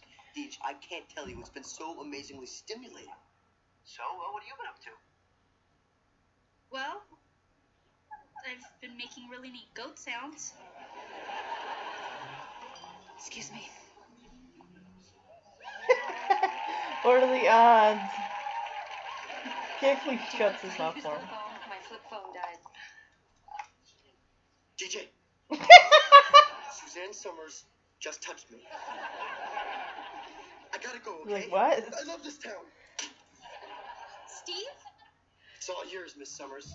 Oh, and if I may say so, thanks to that dye master of yours, my mom's got the cutest buns on the whole block. That must be your dad.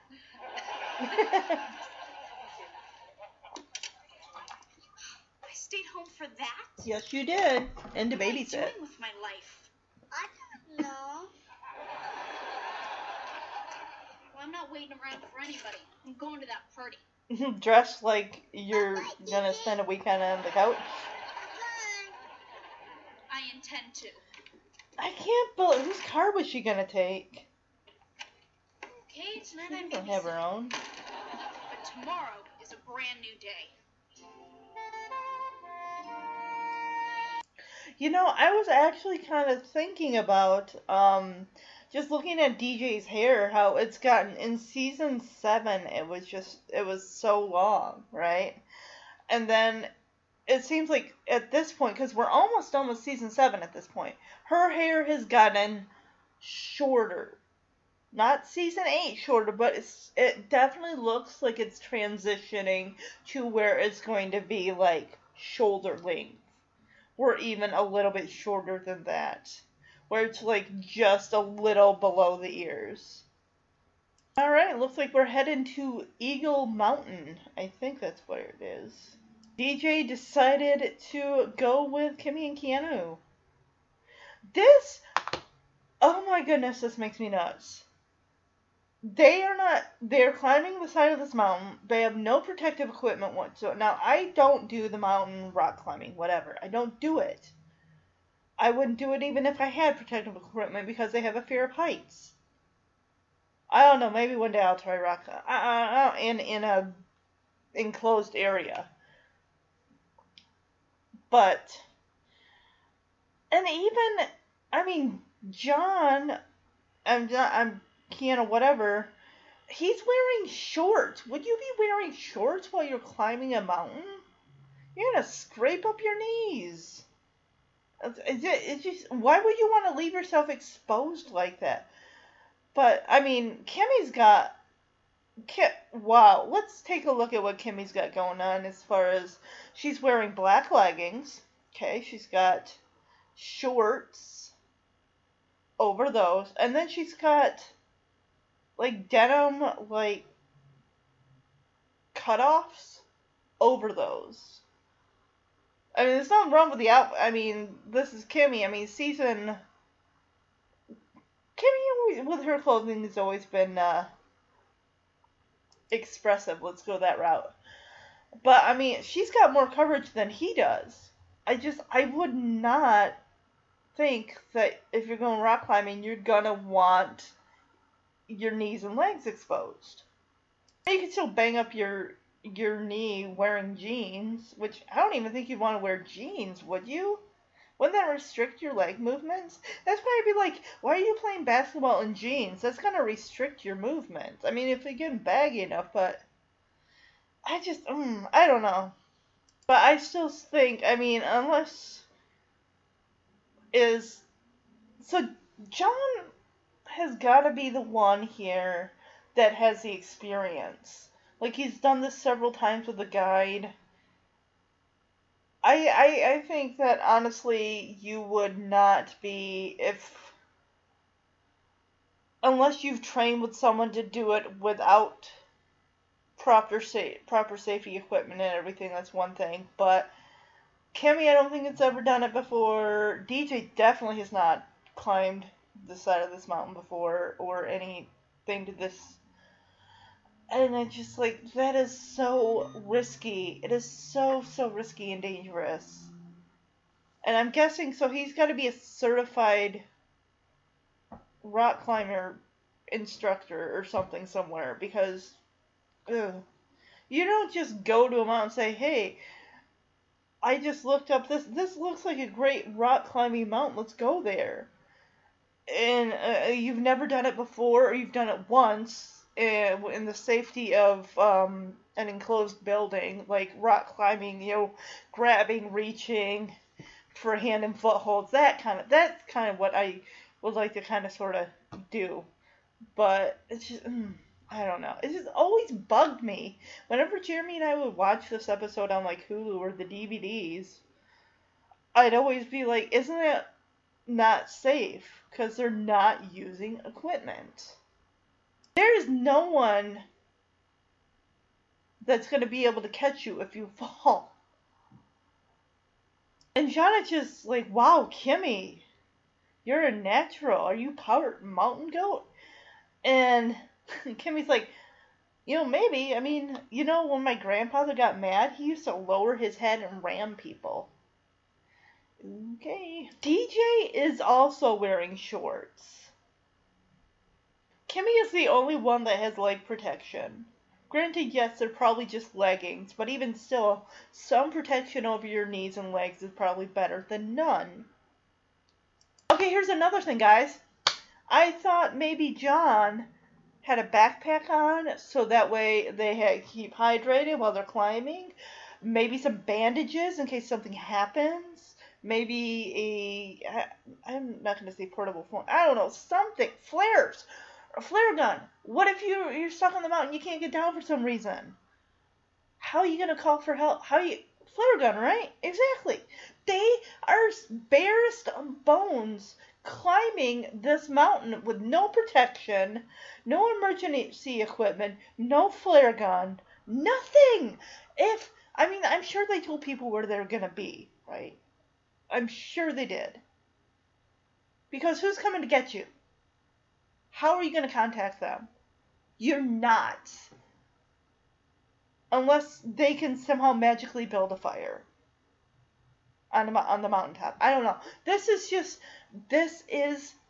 nuts. This is just, and the fact DJ does this one time and she's able to take Steve up there. I'll get to that when that happens, but good golly grief. And John's like, oh, doesn't Kimmy just crack you up? And DJ is freaked. She's like clinging to the rock, like, yeah, remind me to laugh if we ever make it down. And of course, don't ever look down. That's exactly what DJ does. She's like, whoa, we are really high up.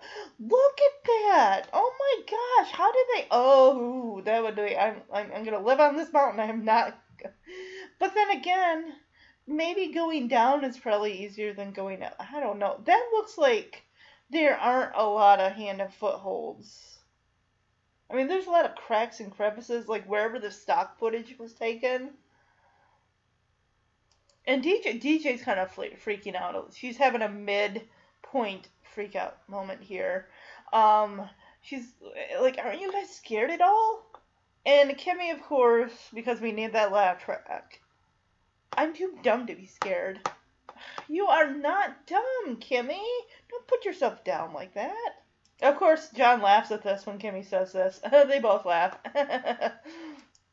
And John's like, all right, just a little more climbing and we'll be at the top. And DJ's like, what, we're going up that? I'm like, well, DJ, I don't know. How else are you going to get down? I mean, you already looked down, you're like, oh, I don't know. I mean, are you going to stay on that itty-bitty, barely there ledge?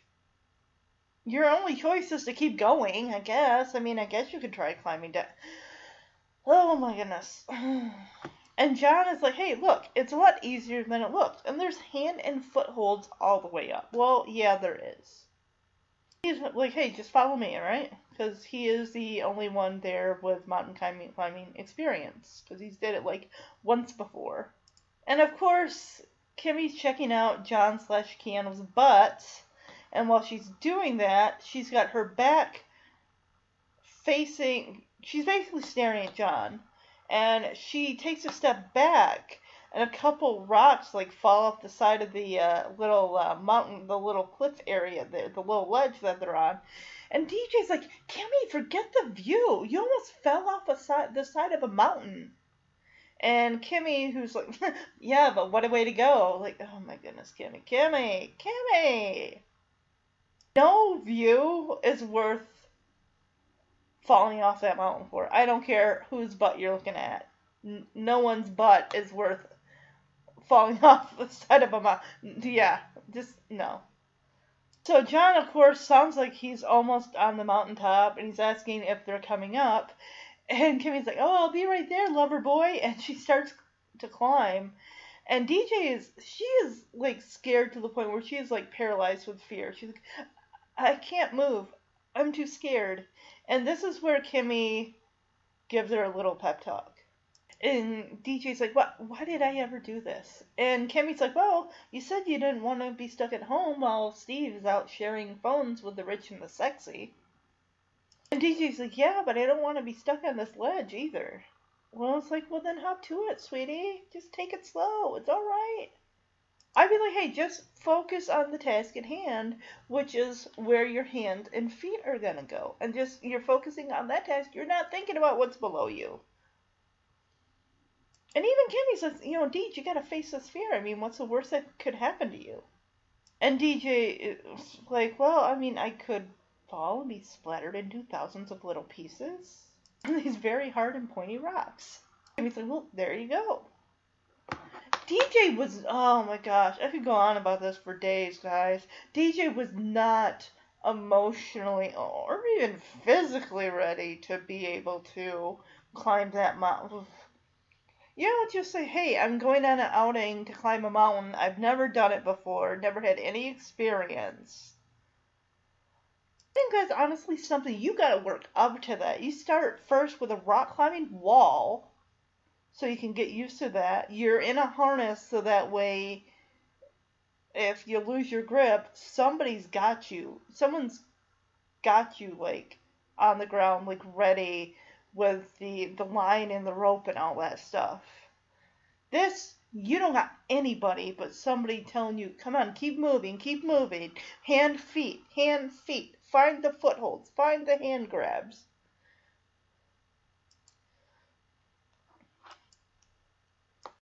So yeah, this stock footage here is just, it's absolutely gorgeous. It looks like it's like late afternoon, maybe 4 o'clock. The sun is starting to set. And you see the trees below this brown mountain, and it's gorgeous. I love sunsets almost as much as, I mean, sunrises are good too, but sunsets are really, really pretty. So of course, DJ gets to the top of the mountain. Keanu, John and Kimmy, they're there making out. And DJ, of course, she's like asking for a hand because Kimmy and John are making out. And DJ is grabbing Kimmy's ankle. And Kimmy keeps like lifting her foot and like trying to like get her off. Like, she's hanging on the side of the mountain. You might want to like give her a hand. John breaks away and like, oh, here, DJ, I've got you. Give me your hand. And Kimmy's like, wow, Deej, you did it. And DJ's just so exhilarated, just that rush of just, I conquered this mountain. And she's so excited. She's like, I conquered my fear. Well, she must have, because she ends up going back up there with Steve later on. Of course, Kimmy and Keanu keep making out again, and DJ's taking in how beautiful the view is. Like, we see this beautiful shot of just the nature out there, and it's just, DJ's like, wow, I mean, look at it, you can see forever. And of course, Kimmy's like, DJ, would you quiet down, or would you shut up? You're killing the mood. See, that's why it's like, I wouldn't want to go with someone and their significant other, because you're going to feel like a third wheel. Luckily, DJ doesn't seem to feel that here. I mean, she was going to feel like that if you went to that makeout party with her. That would have just been weird. You see other mountains in the distance and some trees. DJ is just, she's like, she's like feeling what Steve was feeling when he was talking about the amazing films, the directors, Tom Cruise's dental hygienist, meeting Suzanne Summers. She is feeling all of that excitement and thrill and just those high emotions. She's like, this is spectacular. I feel like I'm on top of the world. Yeah, Kimmy breaks away. She's like, Deej, will you stop yakking? You're killing the mood. And DJ's like, wow, I can't believe I almost missed this. Maybe because she's thinking of being on that ledge and, that fear of continuing on up the mountain. And she says, in some weird way, Kimmy, I couldn't have done this without you. This is a weird comment, but then again, it is Kimmy. She's like, hey, you taught me how to shave my pits. Oh, I mean, I know it's something that, girls, me as a girl, we do this. Because you do it. That's just what you do. It's part of your, you're taking care of your body and making sure you don't have BO and, making sure your pits aren't hairy and stuff like that. But just, it's like, yeah, we know we do that, but we don't talk about it. I mean, you see it in commercials with the, the shave gel and the razors and all that hoopla poopla. But it's weird coming from Kimmy's, yeah. But it's just like, she says it, and I get a picture, I'm visioning them as teenagers, as DJ's instructing her how to shave up and not down, I guess. I don't know. I'm just trying to think. I mean, no one taught me. I don't think my sister taught me. I think I just started doing it. Because at some point, you do eventually have to start doing that, or your BO problem is gonna be 1,000 times worse. And Kimmy's like, hey, you taught me how to shave my pits. What goes around comes around. Kimmy, you're doing great. You must be part mountain goat. Could be. When my grandfather got mad, he used to lower his head and ram people. DJ. Doesn't she just crack you up? Yeah, remind me to laugh if we ever make it back down. Whoa.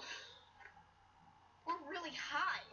Aren't you guys scared at all? I'm too dumb to be scared. Okay, just a little more and we'll be at the top. We're going up that? It's a lot easier than it looks. There's hand and footholds all the way up. Just follow me. I love this view. I could watch them climb all day. Kimmy! Forget the view. You almost fell off the mountain. Yeah, but what a way to go. Girls coming up? Be right there, lover boy. I can't move. I'm too scared. Why did I ever do this? Well, you said you didn't want to be stuck at home while Steve's out sharing phones with the rich and the sexy. Yeah, but I don't want to be stuck on this ledge either. Deej, you gotta face this fear. I mean, what's the worst that could happen to you? Well, I could fall and be splattered into thousands of little pieces on these very hard, pointy rocks. There you go.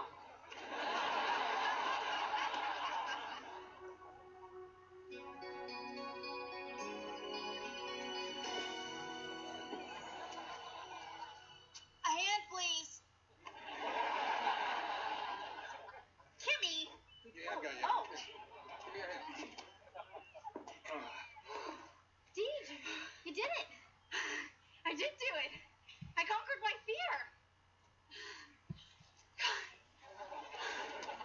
this view.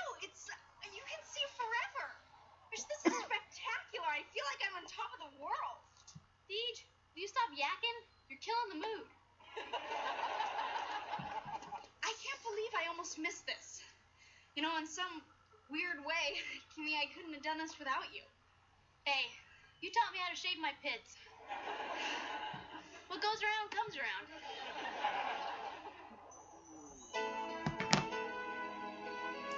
All right, looks like Michelle, Stephanie, and DJ all spent the day hanging out together. And who, to their surprise, is sitting at the kitchen table when they walk in? It's Steve. And Steve is so bored. But, I mean, he does have a drink. He's got a sandwich and some chips, so they probably told him, you know, help yourself, Steve. You're welcome to wait here while DJ and her sisters, you know, until they get back. And he's so bored. He's making a apple and orange and pear tower. Like, he's stacking them in the fruit bowl that's sitting on the table there. And he's like, hey, Deej. And DJ is surprised to see him. Like, Steve, what are you doing here? When she says, Steve, what are you doing here? She looks confused, almost like she forgot that he was coming back from LA, which he even brings it up. It's like, he's like, oh, nothing. Just waiting around for about 3 hours. We had a date today, remember? I came back from LA. And she's like, oh, yeah, that's right. You're back from LA. I completely forgot. It was like DJ has to remind herself what day of the week it is. Oh, yeah, that's right. It's Saturday. You're home from LA. DJ's like, well, I'm sorry. I don't know what happened this week. It just flew by. I've been so busy. And Steve's like, well, thanks. It's nice to know that you missed me. And DJ's like, well, I'm sorry. I've been doing so much stuff. And DJ says, you know, I even got to hang out with Steph and Michelle. The way that she says that, like, I even got to hang out with Steph and Michelle, it's almost like she had to make appointments with them. Like, hey, what's your availability this week? Hey, we're both not doing anything this Saturday. Why don't we all, like, go to the movies or go to the mall or something? Because, you know, Stephanie and Michelle, their social calendars are just booked. Or maybe it's DJ that's always so busy that she actually has her calendar open to be able to hang out with Stephanie and Michelle.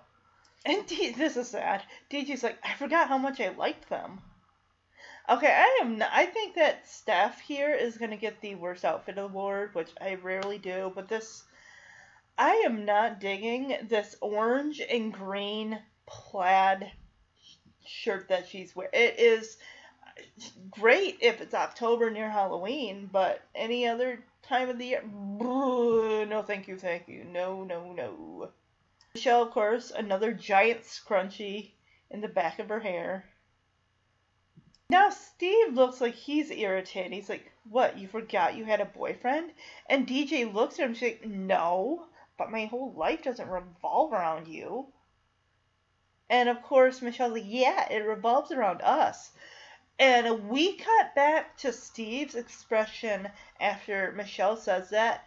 He looks the picture of a broken boy.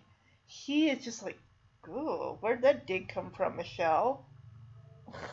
It's almost like he feels like he's an outsider there. Almost like, well, I feel really unwelcome right now. I gotta say, gosh, I don't know. It's gonna be a tough one. I think, honestly, DJ is gonna get the worst outfit because I do not like this buttoned up denim shirt that, I mean, the buttons literally go all the way up to the bottom of her throat, and it's just, and that top button is buttoned, and I don't like it. Denim on some people look good, but I just don't like this denim. Even when Michelle's like, yeah, it revolves around us, and Steve, oh my gosh, that just breaks my heart for poor Steve. And even what DJ's got a look of, Michelle, what's wrong with... No, my life does not revolve around you either. Luckily, Stephanie takes Michelle and they leave.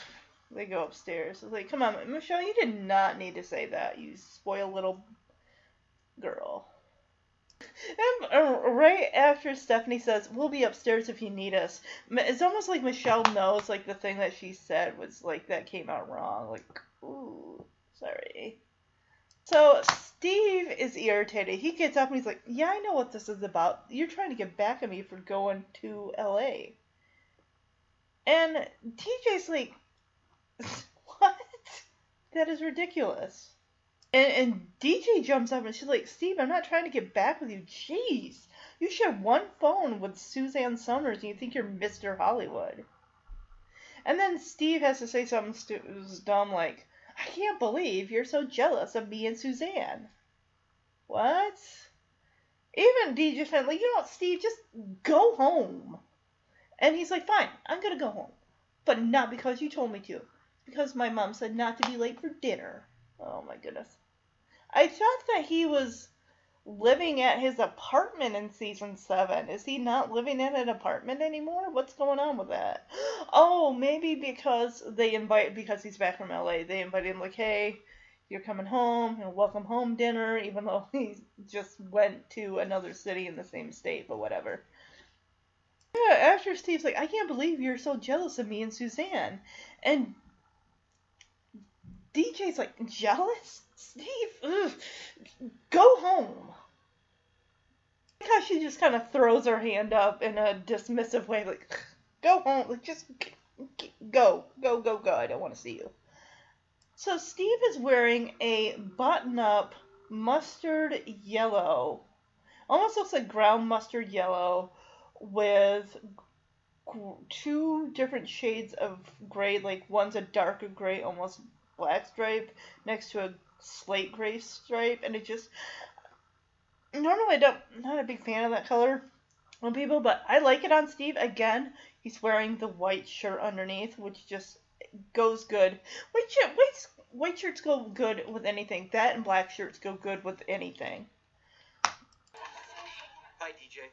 Steve, what are you doing here? Oh, nothing. Just waiting around for about 3 hours. I came home today. We had a date, remember? Oh, it's Saturday. You're home from LA. I don't know what happened this week. I've been so busy. Well, thanks. It's nice to know you missed me. Oh, I'm sorry. I've just been doing so much stuff. You know, I even got to hang out with Steph and Michelle. I forgot how much I liked them. Did you forget you had a boyfriend? No. But my whole life doesn't revolve around you. Yeah, it revolves around us. Michelle, you did not need to say that. We'll be upstairs if you need us. You know, I know what this is about. You're just trying to get back at me for going to LA. Steve, I'm not trying to get back at you. Man, you share one phone with Suzanne Summers and you think you're Mr. Hollywood. I cannot believe that you were jealous of me and Suzanne. Jealous? Steve, go home. Okay, all right, I'm going home. But it's not because you told me to. It's because my mom said not to be late for dinner. And I don't intend to be. Voice crack on that last line. Okay, we gotta get the end result of this lottery drawing prank. As we cut to the top of the stairs there, we got Jesse leading Joey down the stairs like, "Hey, come on, buddy, let's go see if you're gonna win the big jackpot." And we see Danny standing over Michelle saying, "Okay, Michelle, turn up the TV and then turn on the tape." Interesting dead giveaway right here. Michelle is still holding on to the VCR remote. You want to make it look conspicuous. Well, and not to mention, it's like, hey, Danny's like, "Hey, Joey, come on, be with your family, the people who love you. We want to see you win this big jackpot." And Joey's already skeptical. He's like, "Well, what are you guys all doing here? You normally like laugh in my face when I get a lottery ticket and think I think I'm gonna get the jackpot." And you're like, "Joey, you're never gonna win." They tell him he's dumb for buying lottery tickets. Are you serious? Is he buying them on a weekly basis? How much money is he spending per week? I don't know. But come on, I mean, you're not dumb if you're buying a lottery ticket. Who cares? It's not like you're doing it like spending like $50 a week buying lottery tickets. That would be I don't know. I wouldn't be spending $50 a week on lottery tickets, but still. He already seems a bit on the skeptical side as to what everyone's doing. I mean, seriously. If your whole family's saying, oh, you're dumb for buying a lottery ticket, and then all of a sudden they're all there in the living room, and they're like, hey, let's go see if you win the big jackpot, I would have been like, okay, something is going on here. What are you trying to pull? And Becky frankly pulls Joey onto the couch next to her. And it's like, not today, Joey. We're here to cheer you on. And Jesse, of course, is like, yeah, it's your lucky day, buddy. Michelle, turn on the sound. Turn up the volume. So when the announcer calls the first number, Joey's like, oh, hey, look, I actually got a number. And then they keep calling the next number and the next number. And Joey's like, God, yes. Yeah, oh my gosh, yes. So Joey just keeps looking at his ticket as he's hearing the announcer, draw the numbers and everything. He's oblivious to everyone with the big grins on their faces and Michelle who's holding the VCR remote. Joey jumps up from the couch. He's like, I won. Oh my gosh, yes, I won. And you just see, I don't know what, Danny and Jesse were, with their index finger and middle finger, they're kind of almost doing the little hand slap with their fingers. It's weird. And it's just like, oh my gosh. But of course, you think the joke stops there. It doesn't. It keeps going. So Joey, of course, thinking he's won $50 million, picks up Michelle and says, Michelle, I think I'll buy a ranch. And I'll get you that pony you always wanted. When have we ever known her to like horses? That's DJ. Or at least that was DJ back in season 2 and 3. Joey just keeps going on. It's like, oh, forget the pony. I'll get you a horse. A big 10-foot tall horse. And I just love how Becky and Jesse and Danny are just kind of huddled, just looking at Joey, just going all crazy on what he's going to spend his money on. Remember the time it's season 1 Mad Money where Joey's mom, I guess, found one of Joey's old saving bonds that was worth $5,000 and he goes on a spree spending on a bike for Stephanie. Michelle was a toddler at the point, so he got her a little Fisher-Price play push lawnmower. He got DJ Springsteen tickets. He got Jesse and Danny lifetime tickets to the Great American Amusement Park. He even got himself a Gumby pinball machine or something like that. It's like, good grief. And I am one, definitely. I mean, when I have money in my pocket, it's like I have to spend it on stuff. And that's not always a good thing.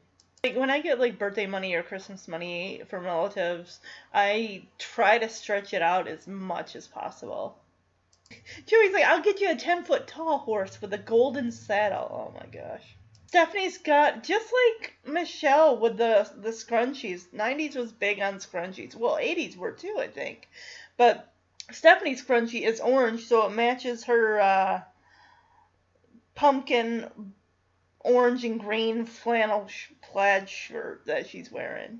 One of the toys that the twins play with, and that we see in that episode where Jesse has to, finally punish the twins, with that Gonzo thing. I see that right in that corner, right to the right of the stairs. So this is actually, it does kind of border on cruel, because Joey just, yes, I won the lottery. So Danny takes the ticket, like, oh, Joey, I want to touch this winning lottery ticket. I want to feel it. I want to smell it. And then, of course, Jesse gets in on it, rips the ticket out of Danny's hand, and they get into a tug of war, and Joey's like, guys, what are you doing? Danny's hand, whoop, oh, because he backs up. They planned this the whole time, and Danny's like holding the ticket and he backs up, and then he and Jesse get into kind of a grabby hands with the ticket, tug of war match, and then all of a sudden, boop, oh, where'd it go? In the fireplace that just happens to be conveniently got a fire roaring. Oh, there it goes. And Joey doesn't even think twice, and this is just Joey. I'm happy that Joey was not part of that gold rush scenario back in the days of the California Gold Rush, because he would have lost it. I mean, his mind is just... But then again, I can't speak for everyone that the moment they find out they won the lottery, because everyone, I'm sure, their reaction is going to be different. As in, some maybe disbelief, like, no, there's no way, I couldn't have, this can't be right.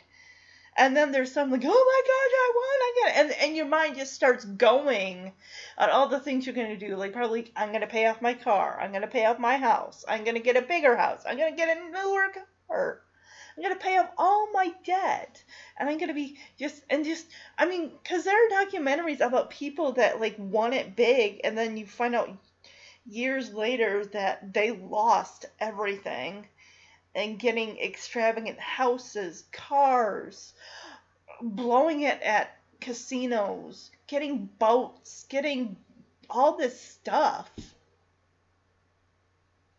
Even the sadder fact is some of those people end up dead. Which is just sad. It's like, oh my gosh.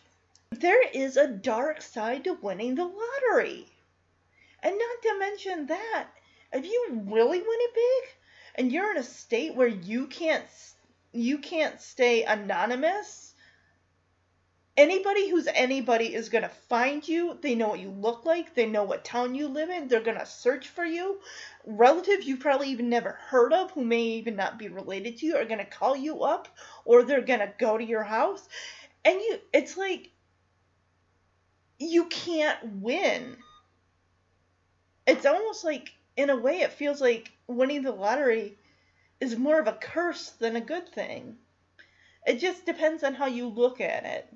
I'm sure there are smart people out there that as soon as they win the lottery, they don't say anything to anybody. They just quietly go, what do they say? Get an accountant, get somebody to manage your money and all of that stuff. Because it's so easy, it is so easy to lose control if you're not keeping track of what you're spending, what's going out, like constantly going out. Me and my coworker, when I worked at the manufacturing place, we were talking about the lottery. He's always like, saying how he wants to win the lottery, and I always said, well, you had to play the lottery to win the lottery. But anyway, he basically said it's like you would have to like take your money and just go to some uncharted island somewhere and just live, because you would not be able to get away from people. As soon as people knew where you live, they would be pounding down your door. They'd be asking for money. Like I said, there's a very dark side to winning the lottery. It's not all champagne wishes and caviar dreams like Robin Leach from The Lifestyles of the Rich and Famous said. I promise you that. I don't know from experience. I don't know if I really would want to win the lottery. That just seems like more of a headache and a pain than any joy that any money could bring. I'm already considered a book hoarder. Can you imagine if I won the lottery, what that would be? Yeah, I'd want my library to be like that from the Disney animated movie Beauty and the Beast. That is one thing I would definitely... But then again, can you imagine the house that I would need for that to... Yeah, exactly. I still laugh at all the things my coworker and I would talk about what we would do if we quote-unquote won the lottery. But anyway, as soon as that lottery ticket falls into the fire due to Danny's like, whoop, whoop, there it goes. Joey practically launches himself into that fireplace. They're like, Joey, you're going to burn your hand. And he's like, I'll buy a new one. Okay, no, $50 million is not worth the pain that would, no. He's got lottery fever. He's got lottery winning fever. I don't know if that's a real thing. How are they not, and when they start, Danny and Jesse start grabbing at it, and Joey's all like, guys, careful, you're gonna rip it, because it's a piece of paper. You really think the lottery people are gonna accept that if you like have to tape the thing back together because it's all crumpled and ripped? Joey's all like, don't rip it. It's like, okay. That thing just falls right. It's a slip of paper. Oh my gosh, hold on a second. Okay, we do see it's clearly just a printed piece. It says Super Lotto on it. It doesn't say San Francisco Lotto or California Lotto. It says Super Lotto. That is so fake. And Joey's like, my money, my $50 million. And he gets ready to literally launch himself. And I couldn't understand now why they placed, Jesse and Danny there, because they caught him before he could even get within a foot of that fireplace. Because of course, being Joey, you don't gotta think really too hard about what his next action is gonna be. What they probably odds are if this goes in the. But then again, now I'm thinking about it. Did they really intend for that to happen? Maybe that like I said, that seems like a little dark. Let's trick him to think he's won the lottery, and then we're gonna accidentally have the lottery ticket, the $50 million, the paper fall into the fire and just actually now that I think about it, because of what they say after, I'm like, that was planned. That is kind of the cruel part. Granted, I don't think they shared that part with DJ. Becky's like, Joey, face it. It's gone. And Joey he's like, gone? But Jesse's like, Joey, because he puts a hand on Joey's shoulder. And then with his hand, Jesse does a little beckoning, as in beckoning Becky, Steph, and Michelle closer. Like, you know what they say. And they all say to Joey, April Fools! But joke's on them. Joey's gonna come back with a vengeance. And Joey's like, wait, what? You mean this was a joke? I mean, I just saw it on TV. Taped the drawing from last week. Okay. Oh, they bought those. Oh, I get it. Oh my gosh. The light bulb finally went on. I get it. Because, you can do whatever numbers you want to have. And then they will print up the slip for. Oh my god. I have been baffled about this theory for years. That was some smart thinking. They taped it. They got the numbers. They went to say, okay, I want those numbers. And and then, okay, I get it now, the light bulb. But Quinn's looking at me like, what is wrong with you? Isn't that funny, Quinny? Can you imagine if I made you think you won the lottery? She's like, I'm not that dumb. How dare you insult my intelligence? And she just yawned. I'm looking at her in the mirror because she's on the floor in front of the footstool here. And Joey's like, but there's no tape in there. And then Becky's like, sure it is. I put it in there this morning. And Joey's like, no, I'm telling you, there's no tape in there. I took it out, I cleaned the head. I took it out when I cleaned the heads. I guess that's something that you do. You put in, I guess there was a tape or something you could put in that actually cleaned your VCR. And I'm guessing with the heads, he's talking about those round, metal pieces that have the tape spool kind of running through it. And Joey's like, I'm telling you, there's no tape in there. I took it out this morning to clean the heads. Look, guys, we were watching the real show, and everyone's just like, what? are you serious? And they immediately, Danny, since he's right near the fireplace, grabs the little poker thing and he's moving it around. It's basically ash. There's nothing there. It's too late. Yeah, and Jesse's like, have mercy, Joey's ticket actually won. And they all scream, the fireplace! Well, yeah, it's all ash. And Danny grabs the poker and he's looking around. He's like, there's nothing but ashes here. Well, it's a piece of paper. It's not going to take long to burn. Oh my gosh. Jesse put his hand right in the fireplace right above the flames. Like, were you seriously going to damage your own hand to get something which is basically nothing but ash? Come on. That wouldn't work. You guys have been talking about it for the last 5 minutes while that thing's been burning in the fireplace. It's gone. As soon as Danny says, nothing but ashes in there.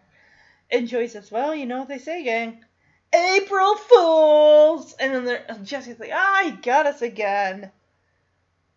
You guys are so gullible. Seriously. You keep falling for it. The fact that he was able to get you back right after you pranked him. Oh my goodness. You believe that, Quinny? Yes. And they're like, wait, what? And he says, yeah, the tape was in there the whole time. Okay, nobody can pull a tape out that fast out of a VCR without the tape, like, getting stuck. I mean, so he didn't even press a button. He just yanked it out. And he says, hey, next time you want to play a prank on me, don't label the tape Joke on Joey. And Michelle's like, oops. And it's like, Michelle, seriously? Someone needs to school her on how to play a practical joke on somebody, because you're basically giving away the evidence. But then again, Joey could have not been chipper when he came downstairs when everyone else was wondering why they were so tired when it was 8 a.m., even though it was actually like 5 a.m. That's how you do it. You pretend to be as tired as everyone else, and then you act like you're on their side, and then you let them have it and say April Fools. Yeah, Joey's looking at the tape, and it's got like one of those white stickers across it where you would put the title of whatever you're taping on there, and it says Joke on Joey. You know, that's some pretty good penmanship for a 7-year-old. All glare at Michelle, Becky, Jesse, and Danny. Like, they're all giving her like a glare / stink eye. As Joey walks away, he tosses the tape to Jesse and says, guys, next time, don't mess with the king. He walks in through the doorway into the kitchen, and somebody has a bucket of water, and it lands on him. And they're like, April Fools! He is soaked. Joey's entire shirt, his head is sopping. I mean, his shirt is like glistening, and you can see the reflection in the back of his shirt. You can see the reflections of the stage lights that would be above. Hey, Jojo, time for the big lottery drawing. Michelle, turn up the TV and then turn on the tape. Joey, be with your family, the people who love you. What's everybody doing here? You guys are always telling me how dumb I am for buying lottery tickets. Oh, not today, Joey. We are here to cheer you on. Yeah, it is your lucky day, buddy. Michelle, turn us on. Here are the numbers in this week's Super Lotto $50 million jackpot. 14. Yeah, I actually got one. 5. Yes. 29. Yes. 41. Yes. 23. Oh my God, yes. And the last number is 6. Yes! Yes! Yes! I won! I did it! I'm rich! Oh, Michelle, I think I'll buy a ranch. A big ranch, and I'll get you that pony you always wanted. Oh, forget the pony. I'll buy you a horse. A big horse. A big 10-foot tall horse with a golden saddle. I'm a $50 million millionaire yet? You're 50 it's millionaire. incredible. I want to touch it. I want to feel it. I want to smell this puppy. Hey, I said it was lucky day. Let me smell the puppy. Hey, I was smelling the puppy Let me first. smell the puppy second. Hey, come on, you're being a baby. I'm not. Guys, don't rip it. Don't rip it. Let go of it. Fine. My money, my $50 million. No. You'll burn your hand. I'll buy a new one. Joey, face it. It's gone. Gone? Yeah. Now, Joey, you know what they say.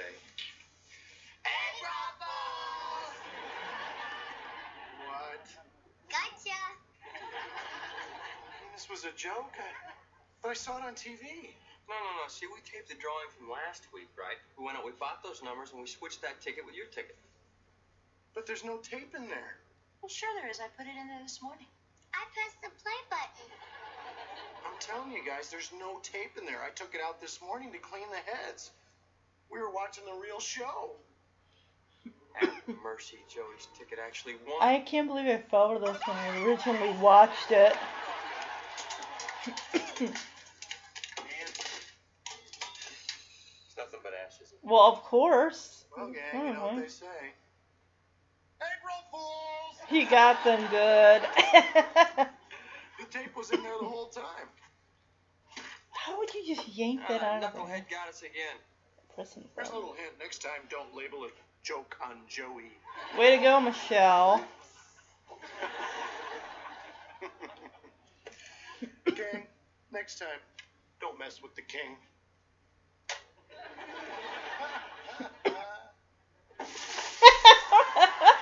Yes.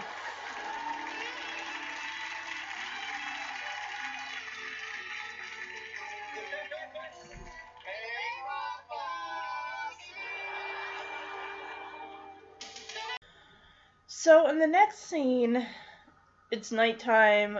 Pretty much everyone's gone to bed. We see DJ having some tea. She's struggling with her decision on what to do with her relationship with Steve.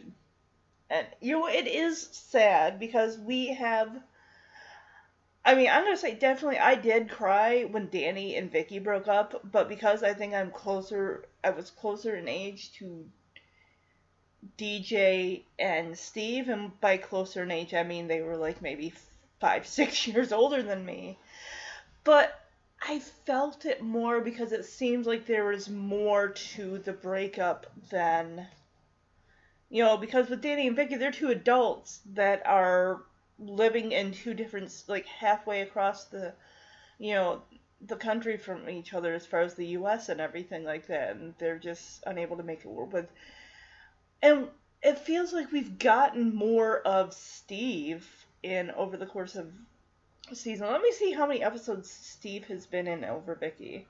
Of course, before I say, Gail Edwards, who plays Vicky, and Scott Wanger, who plays Steve, have another connection together outside of Full House. He was Steve Taylor.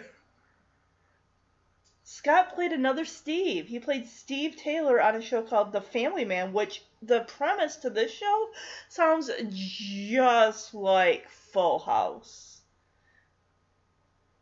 A widowed fire chief tries to raise his 4 children with help from his father-in-law. And there's a picture here with Gail Edwards. So she must maybe be the love interest of... I'm guessing... Hold on a second. Let me go back. Yeah, so he's got to play, like, maybe the oldest son. And I'm thinking that this Gail Edwards... Oh my gosh! Is this the kid who played Brendan on... Was it Brendan or Brendan from Step by Step? I think this is that kid. Oh! He plays Gail... This boy, Josh Byrne, who's Patrick Kozak, plays Gail Edwards' son. Okay. Oh, I get... Okay, interesting. Yeah, Yes, this kid was on... Brendan was his name on Step by Step. Okay, gotcha. Interesting. But yeah, that's so weird. It's like you go down this little adventurous rabbit hole down Scott Wanger's IMDb, and you discover that he and Gail Edwards had another show together. Well, it looks like The Family Man only lasted from 1990 to 91. Alright, so let's see. He was in one of the police, Shark Attack. Yeah, okay. He did a lot of Aladdin. Here we go. Okay, so 50 episodes, which is interesting because, okay, it says Steve Hale / Steve Peters. We only saw him as Steve Peters in the Sisters in Crime season 5 episode of Full House. So in Fuller House, he was like in 53 episodes. So 3 more over Full House. Okay, so let's look at Gail Edwards on here and see how many she had been in. I don't think she's been in nearly as many as him. I really don't think so. Hold on. Sorry. I know. Oh, she was in 2. Yep. Yeah, Vicki Larson in 2 of 18 episodes versus Steve's 50. Okay, yeah. So we've definitely, I mean, think about it. 50 episodes? That's almost 2 seasons worth of episodes. And we got attached to Steve. I mean, not that we didn't to Vicki, but we saw Steve and DJ through quite a lot. You know, also when he got his own apartment and DJ went over there and everything like that, and just the prom episode where Steve's ex kisses him and DJ sees it, and just they've been through so much, and then it just felt so sad and shattering. It's like if you're a 90s kid, you grew up with Steve and DJ as one of those kind of like, I mean, I would not call Steve and DJ's relationship any comparable by any means to Brenda and Dylan from 90210. Those were a whole different bag of worms there. Definitely. But DJ and Steve did have their share of ups and downs as well. And remember the episode, I haven't covered it yet, but the prying game where Stephanie thinks Steve is cheating on DJ. There's, that too. I can see why DJ is having trouble sleeping. I mean, and Danny comes in probably just to, it's after midnight, probably he's just like, gosh, I'm really hungry for something, or I'm thirsty, or whatever. So he sees that DJ's up. And I gotta say, I think that DJ and Danny's talk, because Danny just went through this with Vicki, he is the prime person where DJ can learn a little bit from Danny's experience. Granted, they're on 2 different, their scenarios are completely different from each other, but still, he just did go through a breakup of a long-term relationship. So yeah, they're gonna sit down and they're gonna have tea. I gotta say, I mean, I love Danny's relationship with all his daughters, but I especially really love it seems like he is more closer with DJ than the other, and really with Michelle's relationship with Michelle is mainly just spoiling her. But honestly, the relationship that doesn't get enough play on the show is Stephanie and Danny. You really don't, outside of I'm Not DJ, I'm really trying, Gotta Dance might be another one, I guess. But I can't think of any real, I mean, help me out here. Send me an email and say, yeah, you forgot this one episode where this happened with, and, I just thought of it, yeah. Aftershocks. That was a big one with Danny and Stephanie when she is really clingy to him because, due to the loss of her mother and this big major earthquake that happened, she's scared she's going to lose her dad. So that is probably the biggest Danny Stephanie episode. But it just seems like I just wish that he had equal time with all 3 of his daughters. I mean, mainly more Stephanie, because we got plenty of Danny and Michelle. Well, actually, if you think about it, we got more Michelle Jesse episodes than we get. I mean, one comes to mind, Crimes and Punishment, or the one where Michelle gets punished finally. Yeah. So Danny's like, well, are you okay? And she says, Steve and I had a fight. And Danny sits down in the chair next to her, and she explains, it just feels like we're not on the same wavelength anymore. Which I get it, and I honestly think it's because he's in college and she's still in high school. They're in two totally different worlds. Which I'm not saying you can't make it work, but I think maybe... And maybe I could even say maybe they've gotten a little too comfortable. I mean, could you call the relationship being in kind of a little bit of a rut, maybe? And DJ asked Danny, like, is that how it felt when you and Vicky broke up? And Danny's like, well, yeah, I mean, sometimes people in relationships just go off in different directions. And maybe in a way, with Steve's new, with him in college and just exploring all these different opportunities, like with the film class and everything, maybe DJ's wondering, where do I fit in Steve's world? Where do I fit in this relationship with him? Like, where am I in his set of priorities? And DJ tells Danny, I think that's the problem with me and Steve. And DJ explains, when she was on that mountain, something inside of me changed. Maybe it's a part of her wanting to feel more independent. And she says, I just realized that I've been with Steve for so long that I was forgetting who I was. I mean, that's important in a relationship. You have to have your own identity outside of it. I think that's especially why when she first started dating Steve in the episode Lovers and Other Tanners, Danny explained, like, I understand that Steve's an important part of your life, but he doesn't have to be your whole life where you're completely wrapped up in him. Because even in a relationship, you still should be able to allow yourself time to grow as an individual and take on new interests. And not feel that your relationship with that person is suffering.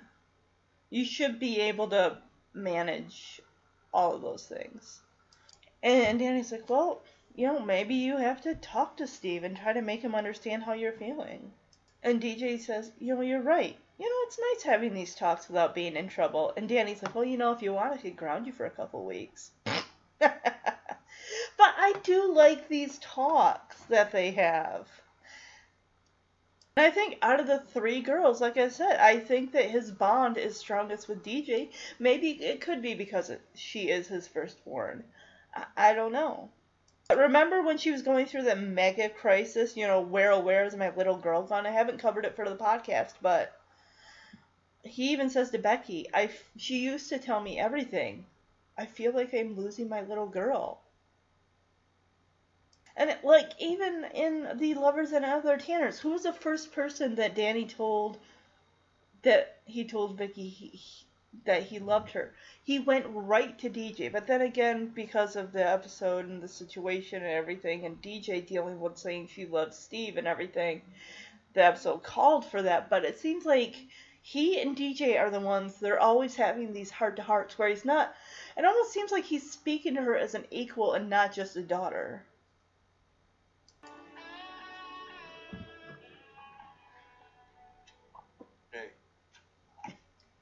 What are you doing up? I'm just having some tea and thinking. Oh, what a coincidence. I was just thinking about having some tea. So, you okay? Steve and I had a fight. It just feels like we're not on the same wavelength anymore. Is that how it felt when you and Vicky broke up? Well, yeah. Sometimes people in relationships just go off in different directions. Yeah, I think that's the problem with me and Steve. And when I was on that mountain, something inside of me changed. I just realized that I've been with Steve so long that I was forgetting who I was. Well, maybe you have to, talk to Steve and try to make him understand how you're feeling. Right. It's nice having these talks without being in trouble. Well, if it make you feel any better, I could ground you for a couple weeks. You're the best. Oh, I am, aren't I? Alright, we get to the mountain. We got DJ, who seems to be an expert now, still wearing shorts, which Steve's wearing jeans and a kind of a cream off-white hoodie. But, he's wearing, honestly, what is the protocol for when you're going, do they say, hey, wear shorts, or do they say wear jeans, whatever you feel comfortable in? I'm just curious. Okay, so I asked the question, can you wear shorts while mountain climbing? For some people, climbing can only be done in shorts. While they might not protect the legs as much as pants or knickers, shorts are going to be a much cooler option during the summer months that can make a huge difference if climbing for hours at a time. Below is a look at some of the most popular climbing shorts. Oh, they actually have climbing shorts. Okay. Ultimate list. What to wear when you go mountain climbing. Headgear is critical. Let's see. Climb tall peaks. Let's see. Alright, headgear. Upper body layers. Protective layers for arms and hands. Lower body layers. Footwear. Footwear, definitely, I can imagine, has got to be very, very important, because you want to have shoes that can grip as you're climbing up the mountain. Let's see. Headgear is critical for preventing heat loss or frostbite in the cold. Okay, preventing heat exhaustion or heat stroke in the heat. Okay. Preventing sunburns on your face and neck, preventing injuries from falls or falling objects. Yeah, this website is called climbtallpeaks.com, does give you a general idea of what to bring with you. It also says to pack light, because you're going to be having a pack on your back, and if you're climbing, you don't want that extra weight on you. And also to prepare for different types of weather, whether it's raining, whether it's going to be really hot. I guess the higher you go up the mountainscape, the temperature could drop. So another thing to be cautious of. So yeah, it just really depends. If you're like Steve and you want to wear jeans going up the mountain, good. If you want to just wear shorts, you can do that too. Because I think John / Keanu was wearing a windbreaker and some shorts that look like they're intended for going out and, rock climbing, mountain climbing, stuff like that. So again, DJ is just exhilarated. She's, well, what do you think, as she pulls Steve up? Steve, who's like out of breath, he's like, I think there should be an elevator there. It's really, and to think that, Steve's a wrestler, he's an athlete and stuff, and he's, out of breath. Well, wrestling is so different from mountain climbing, I'm sure. And DJ is so excited. She's like, Steve, come on, look around. She's trying to get him, I think she's trying to get him feeling exactly what she's feeling right now. And he just isn't. Okay, this is going to be the same spot for the episode, The Trouble with Danny, which I haven't covered for the podcast yet, but I think I might do that one for Bob Saget's birthday. And I was just thinking, because the landscape is the same with the trees, the rocks, the grass and stuff like that, the plants. And DJ is just like, don't you feel exhilarated? Don't you feel overwhelmed? And Steve's like, well, I kind of feel like a chili dog. Well, I can imagine climbing up that rock face there is going to make you probably hungry. She didn't even bring water for them or anything. Come on. And she's like, don't you feel anything? And Steve's like, well, I feel like a chili dog. And DJ is like, forget it. And Steve's like, hey, look, I'm kidding, okay? And DJ's like, no, but I'm serious. And he looks at her till they're, standing on level ground. And he's asking her, what's the problem? And she says, it's us. This is a good definition. I like how she says, it's like somebody let the air out of our relationship. That is a good definition. And she asks, don't you feel it? And Steve's like, well, I'll admit that things aren't what they used to be at the beginning. But hey, I was willing to never bring it up. Of course, I get it. Steve's trying to, make light, they're teenagers. This is... So at least Steve identifies that he agrees with DJ. Yes, their relationship has faltered a little bit. And he's seen it. Just because he's in college and taking classes doesn't mean he doesn't notice that their relationship is kind of not where it once was. And she tells him, well, not talking about it's not going to make it go away. And she says, there's something missing between us. And I can even say maybe I haven't noticed this like in other episodes. I've seen the episode so many times. We've never noticed a disconnect really between Steve and DJ. He was always there. They're always kissing on each other, hugging each other and everything. I don't think there was a moment where they just seemed at odds with each other. Even I can imagine, even though Steve admits like he noticed that things were a little different between them, he never showed it in how he acted with her. So even in a way, maybe this feels like all of a sudden she's bringing this up now, that it does kind of come out of nowhere. For us, the viewers, I think it definitely comes out of nowhere for us. Like, we weren't expecting this.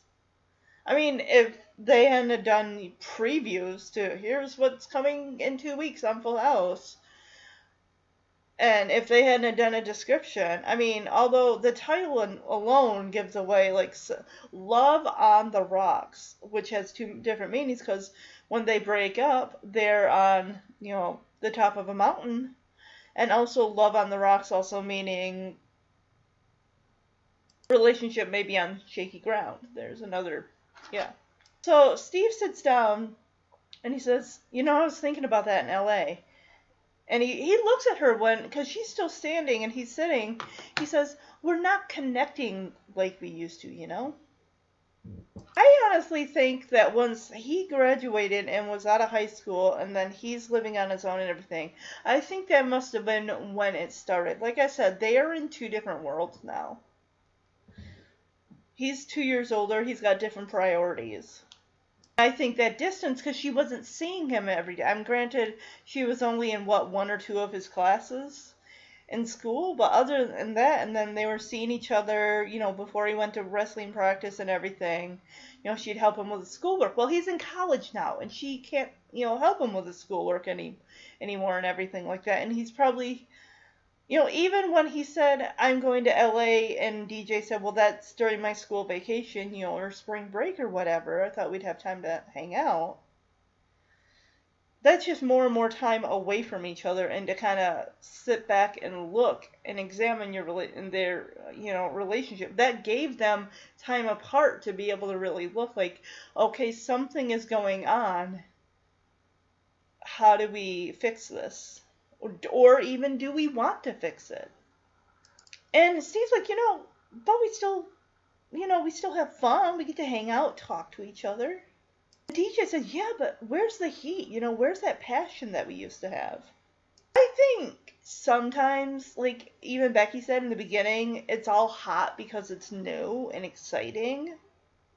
But I think with time, that slowly, I'm not going to say it fades completely, but I think over time you have to work at creating that heat, creating that passion, doing, surprise outings and different things, and to try to build that momentum of heat and passion.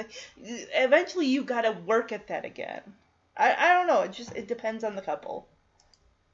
And what Steve says about talking, hanging out, and having fun, what DJ says here makes sense. She says, I mean, what you're talking about, Steve, is a friendship. She says, it's not a romance.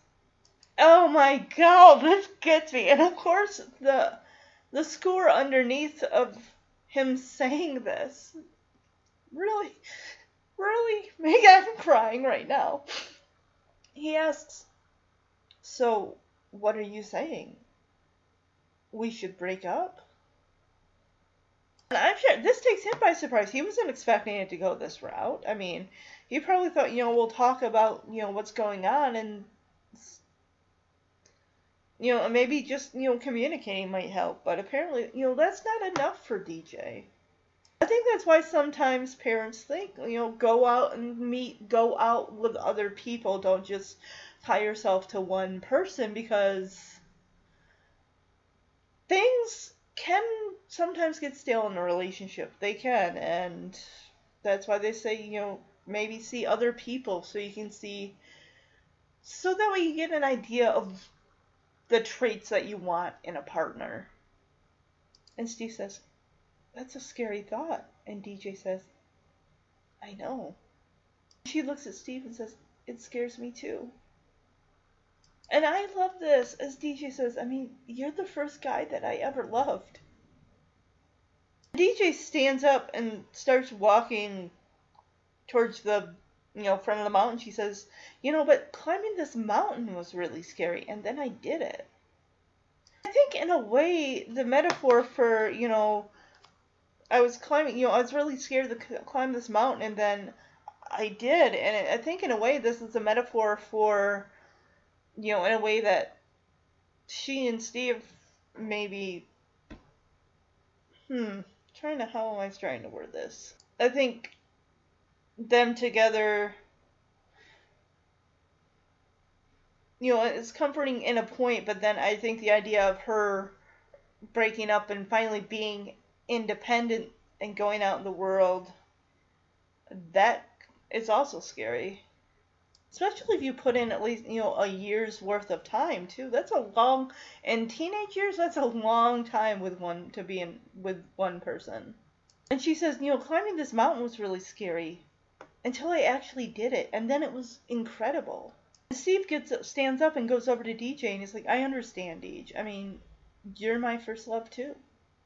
And Steve, what he says makes sense. He says, but we can't stay together just because we're afraid to break up. Which makes sense. It's almost like saying, like, some people shouldn't just stay married because they're afraid to get divorced, or they're staying married for the sake of their children. It's like, that's not helping anybody. Or people like, I stay with this person because I don't want to be alone. I don't know, and I'm not judging anyone who's been in any of these situations, but... And DJ says, yeah, because if we did, we could both be missing out on other incredible things. Yeah, DJ says, yeah, because if we did stay together because we were afraid to break up, we could both be missing out on other incredible things. And what will those be? Dating Nelson and Viper in season 8? Nelson was bland, he was okay, but he was all about, spending money on DJ, which he thinks that money is the way to win a girl's heart, or whatever. But even then, I guess she had dated him for the summer, which we never saw, and then she broke up with him. It's like, she is not... Ugh. I just think of, like, that passion and that heat that she's talking about. I'm like, is that what she was looking for and she supposedly might have found maybe in Viper? I don't know. And there's nothing wrong with someone wanting to explore other relationships in hopes of finding what they're maybe missing with another person. I don't know. I think with DJ and Steve, it's just that time was not their time.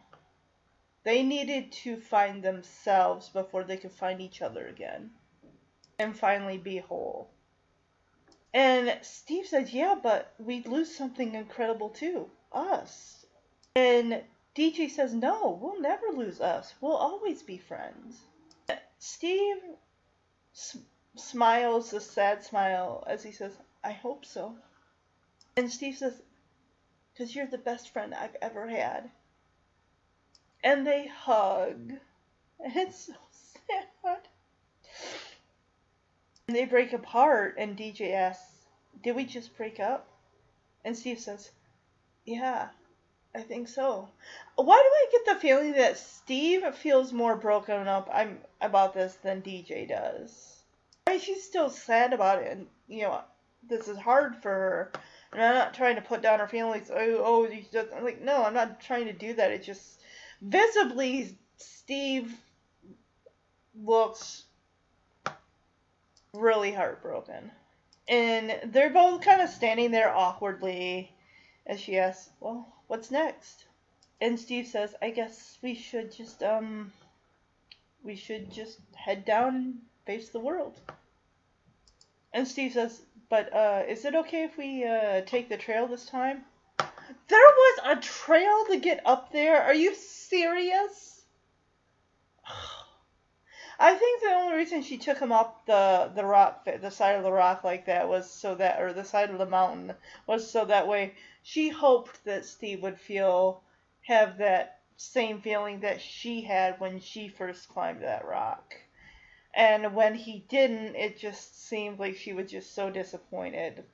It just seemed to cement her statement about them not being on the same wavelength anymore. So DJ turns to face, you know, us, the audience, and look out along the mountainscape and, you know, the skyline. And Steve asks, "DJ, are you coming?" And she looks at him and says, "Go ahead, I'll catch up." And he asks, "Are you sure?" And she says, "Yeah, I just need a minute." Like, this is, oh my gosh, I can imagine that car ride back home is gonna be clearly silent and miserable. Like, you just broke up and now you have to drive home with the person you broke up with. That is gonna be so awkward. And she says, "I'll be okay." She looks at us, the audience, as she's looking out over the skyline. She says, "I'll be okay." And she will. You know, she'll date other guys and she'll realize deep down in her heart that, you know, one day, you know, she and Steve will be an item again. I mean, we can't discount her marriage to Tommy Fuller Sr. We can't do that. That's not fair to him. Well, what do you think? I think that there should be an elevator there. Steve, come on, look around. Don't you feel exhilarated? Don't you feel overwhelmed? Don't you feel anything? Well, you know, I feel like a chili dog. Get it? Who's kidding? No, but I'm serious. What's the problem? It's us. You know, it's like somebody let the air out of our relationship. Don't you feel it? Well, I'll admit that things aren't like they used to be at the beginning, but hey, I was willing never to bring it up. Talking about it's not going to make it go away. Well, there's something missing between us. I know. I was thinking about that in LA. We're not connecting like we used to, you know? But, you know, we still have fun. We get to hang out and talk to each other. Yeah, but where's the heat? I mean, where's that passion that we used to have? What you're talking about is a friendship. It's not a romance. So what are you saying? We should break up? It's a scary thought. I know. It scares me too. And you're the first guy that I ever loved. You know, but climbing this mountain was really scary. Until I actually did it. And then it was incredible.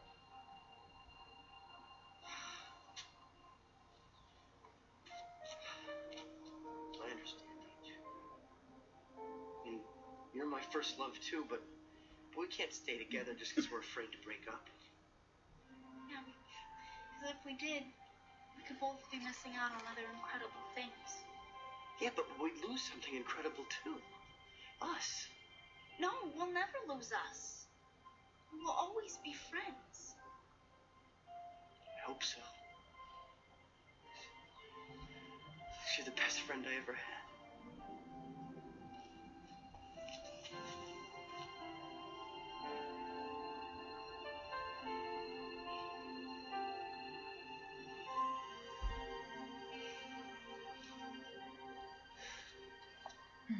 Did we just break up? Yeah, I think so. What's next? I guess we should just head down and face the world. But, is it okay if we take the trail this time? Sure.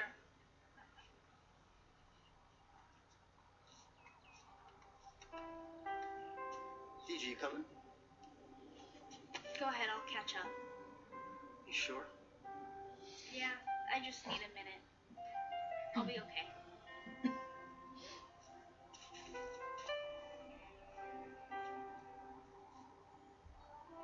I'll be okay.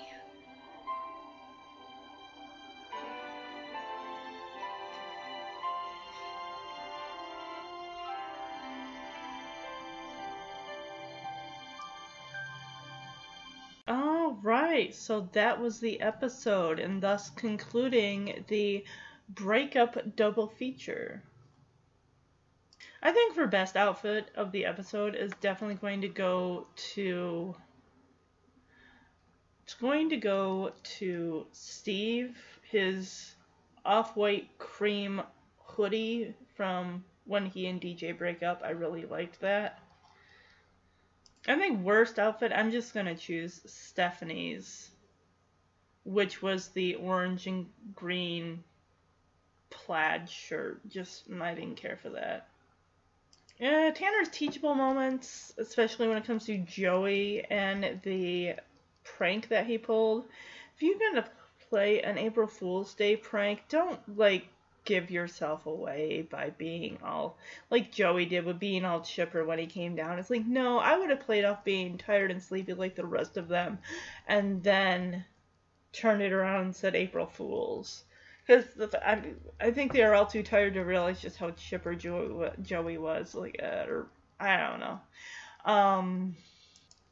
In the case of Steve and DJ, as far as the Tanner teachable moment, communication is key. If you're with someone for a while and you just feel like things aren't the same like they used to be like in the beginning, because that's just it. No relationship is going to say like it's not always going to be new like that. So you have to talk to your significant other and just see if you're in a rut or what's going on, and see if there's something that either of you can do to, mix things up a little bit or something. Or maybe you feel that it's best to see other people, be independent and,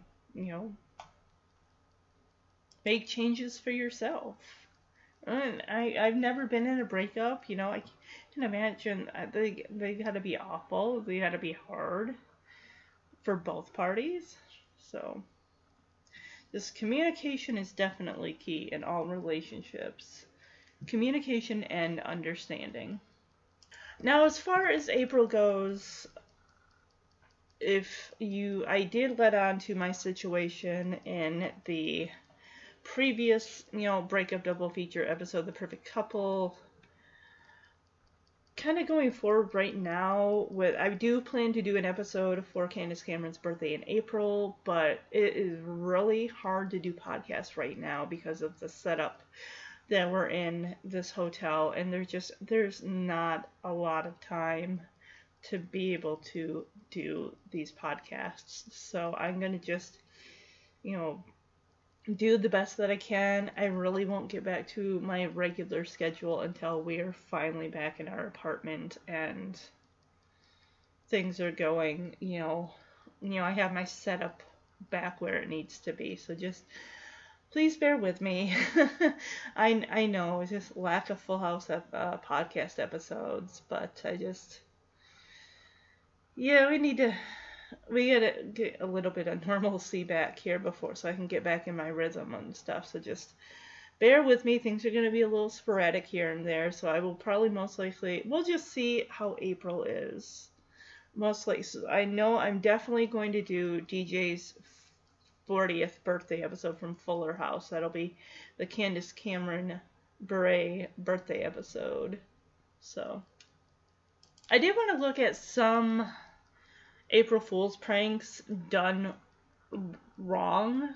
One, the Great Blue Hill Eruption. This happened in 1980. A Boston TV news producer, Homer Silly?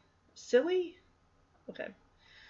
Produced a television broadcast about a hill in Milton, Massachusetts that had begun oozing lava and spewing flames. He included fake warnings from the then President Jimmy Carter and real footage from Mount St. Helens eruptions that implied the Massachusetts volcano had fully erupted.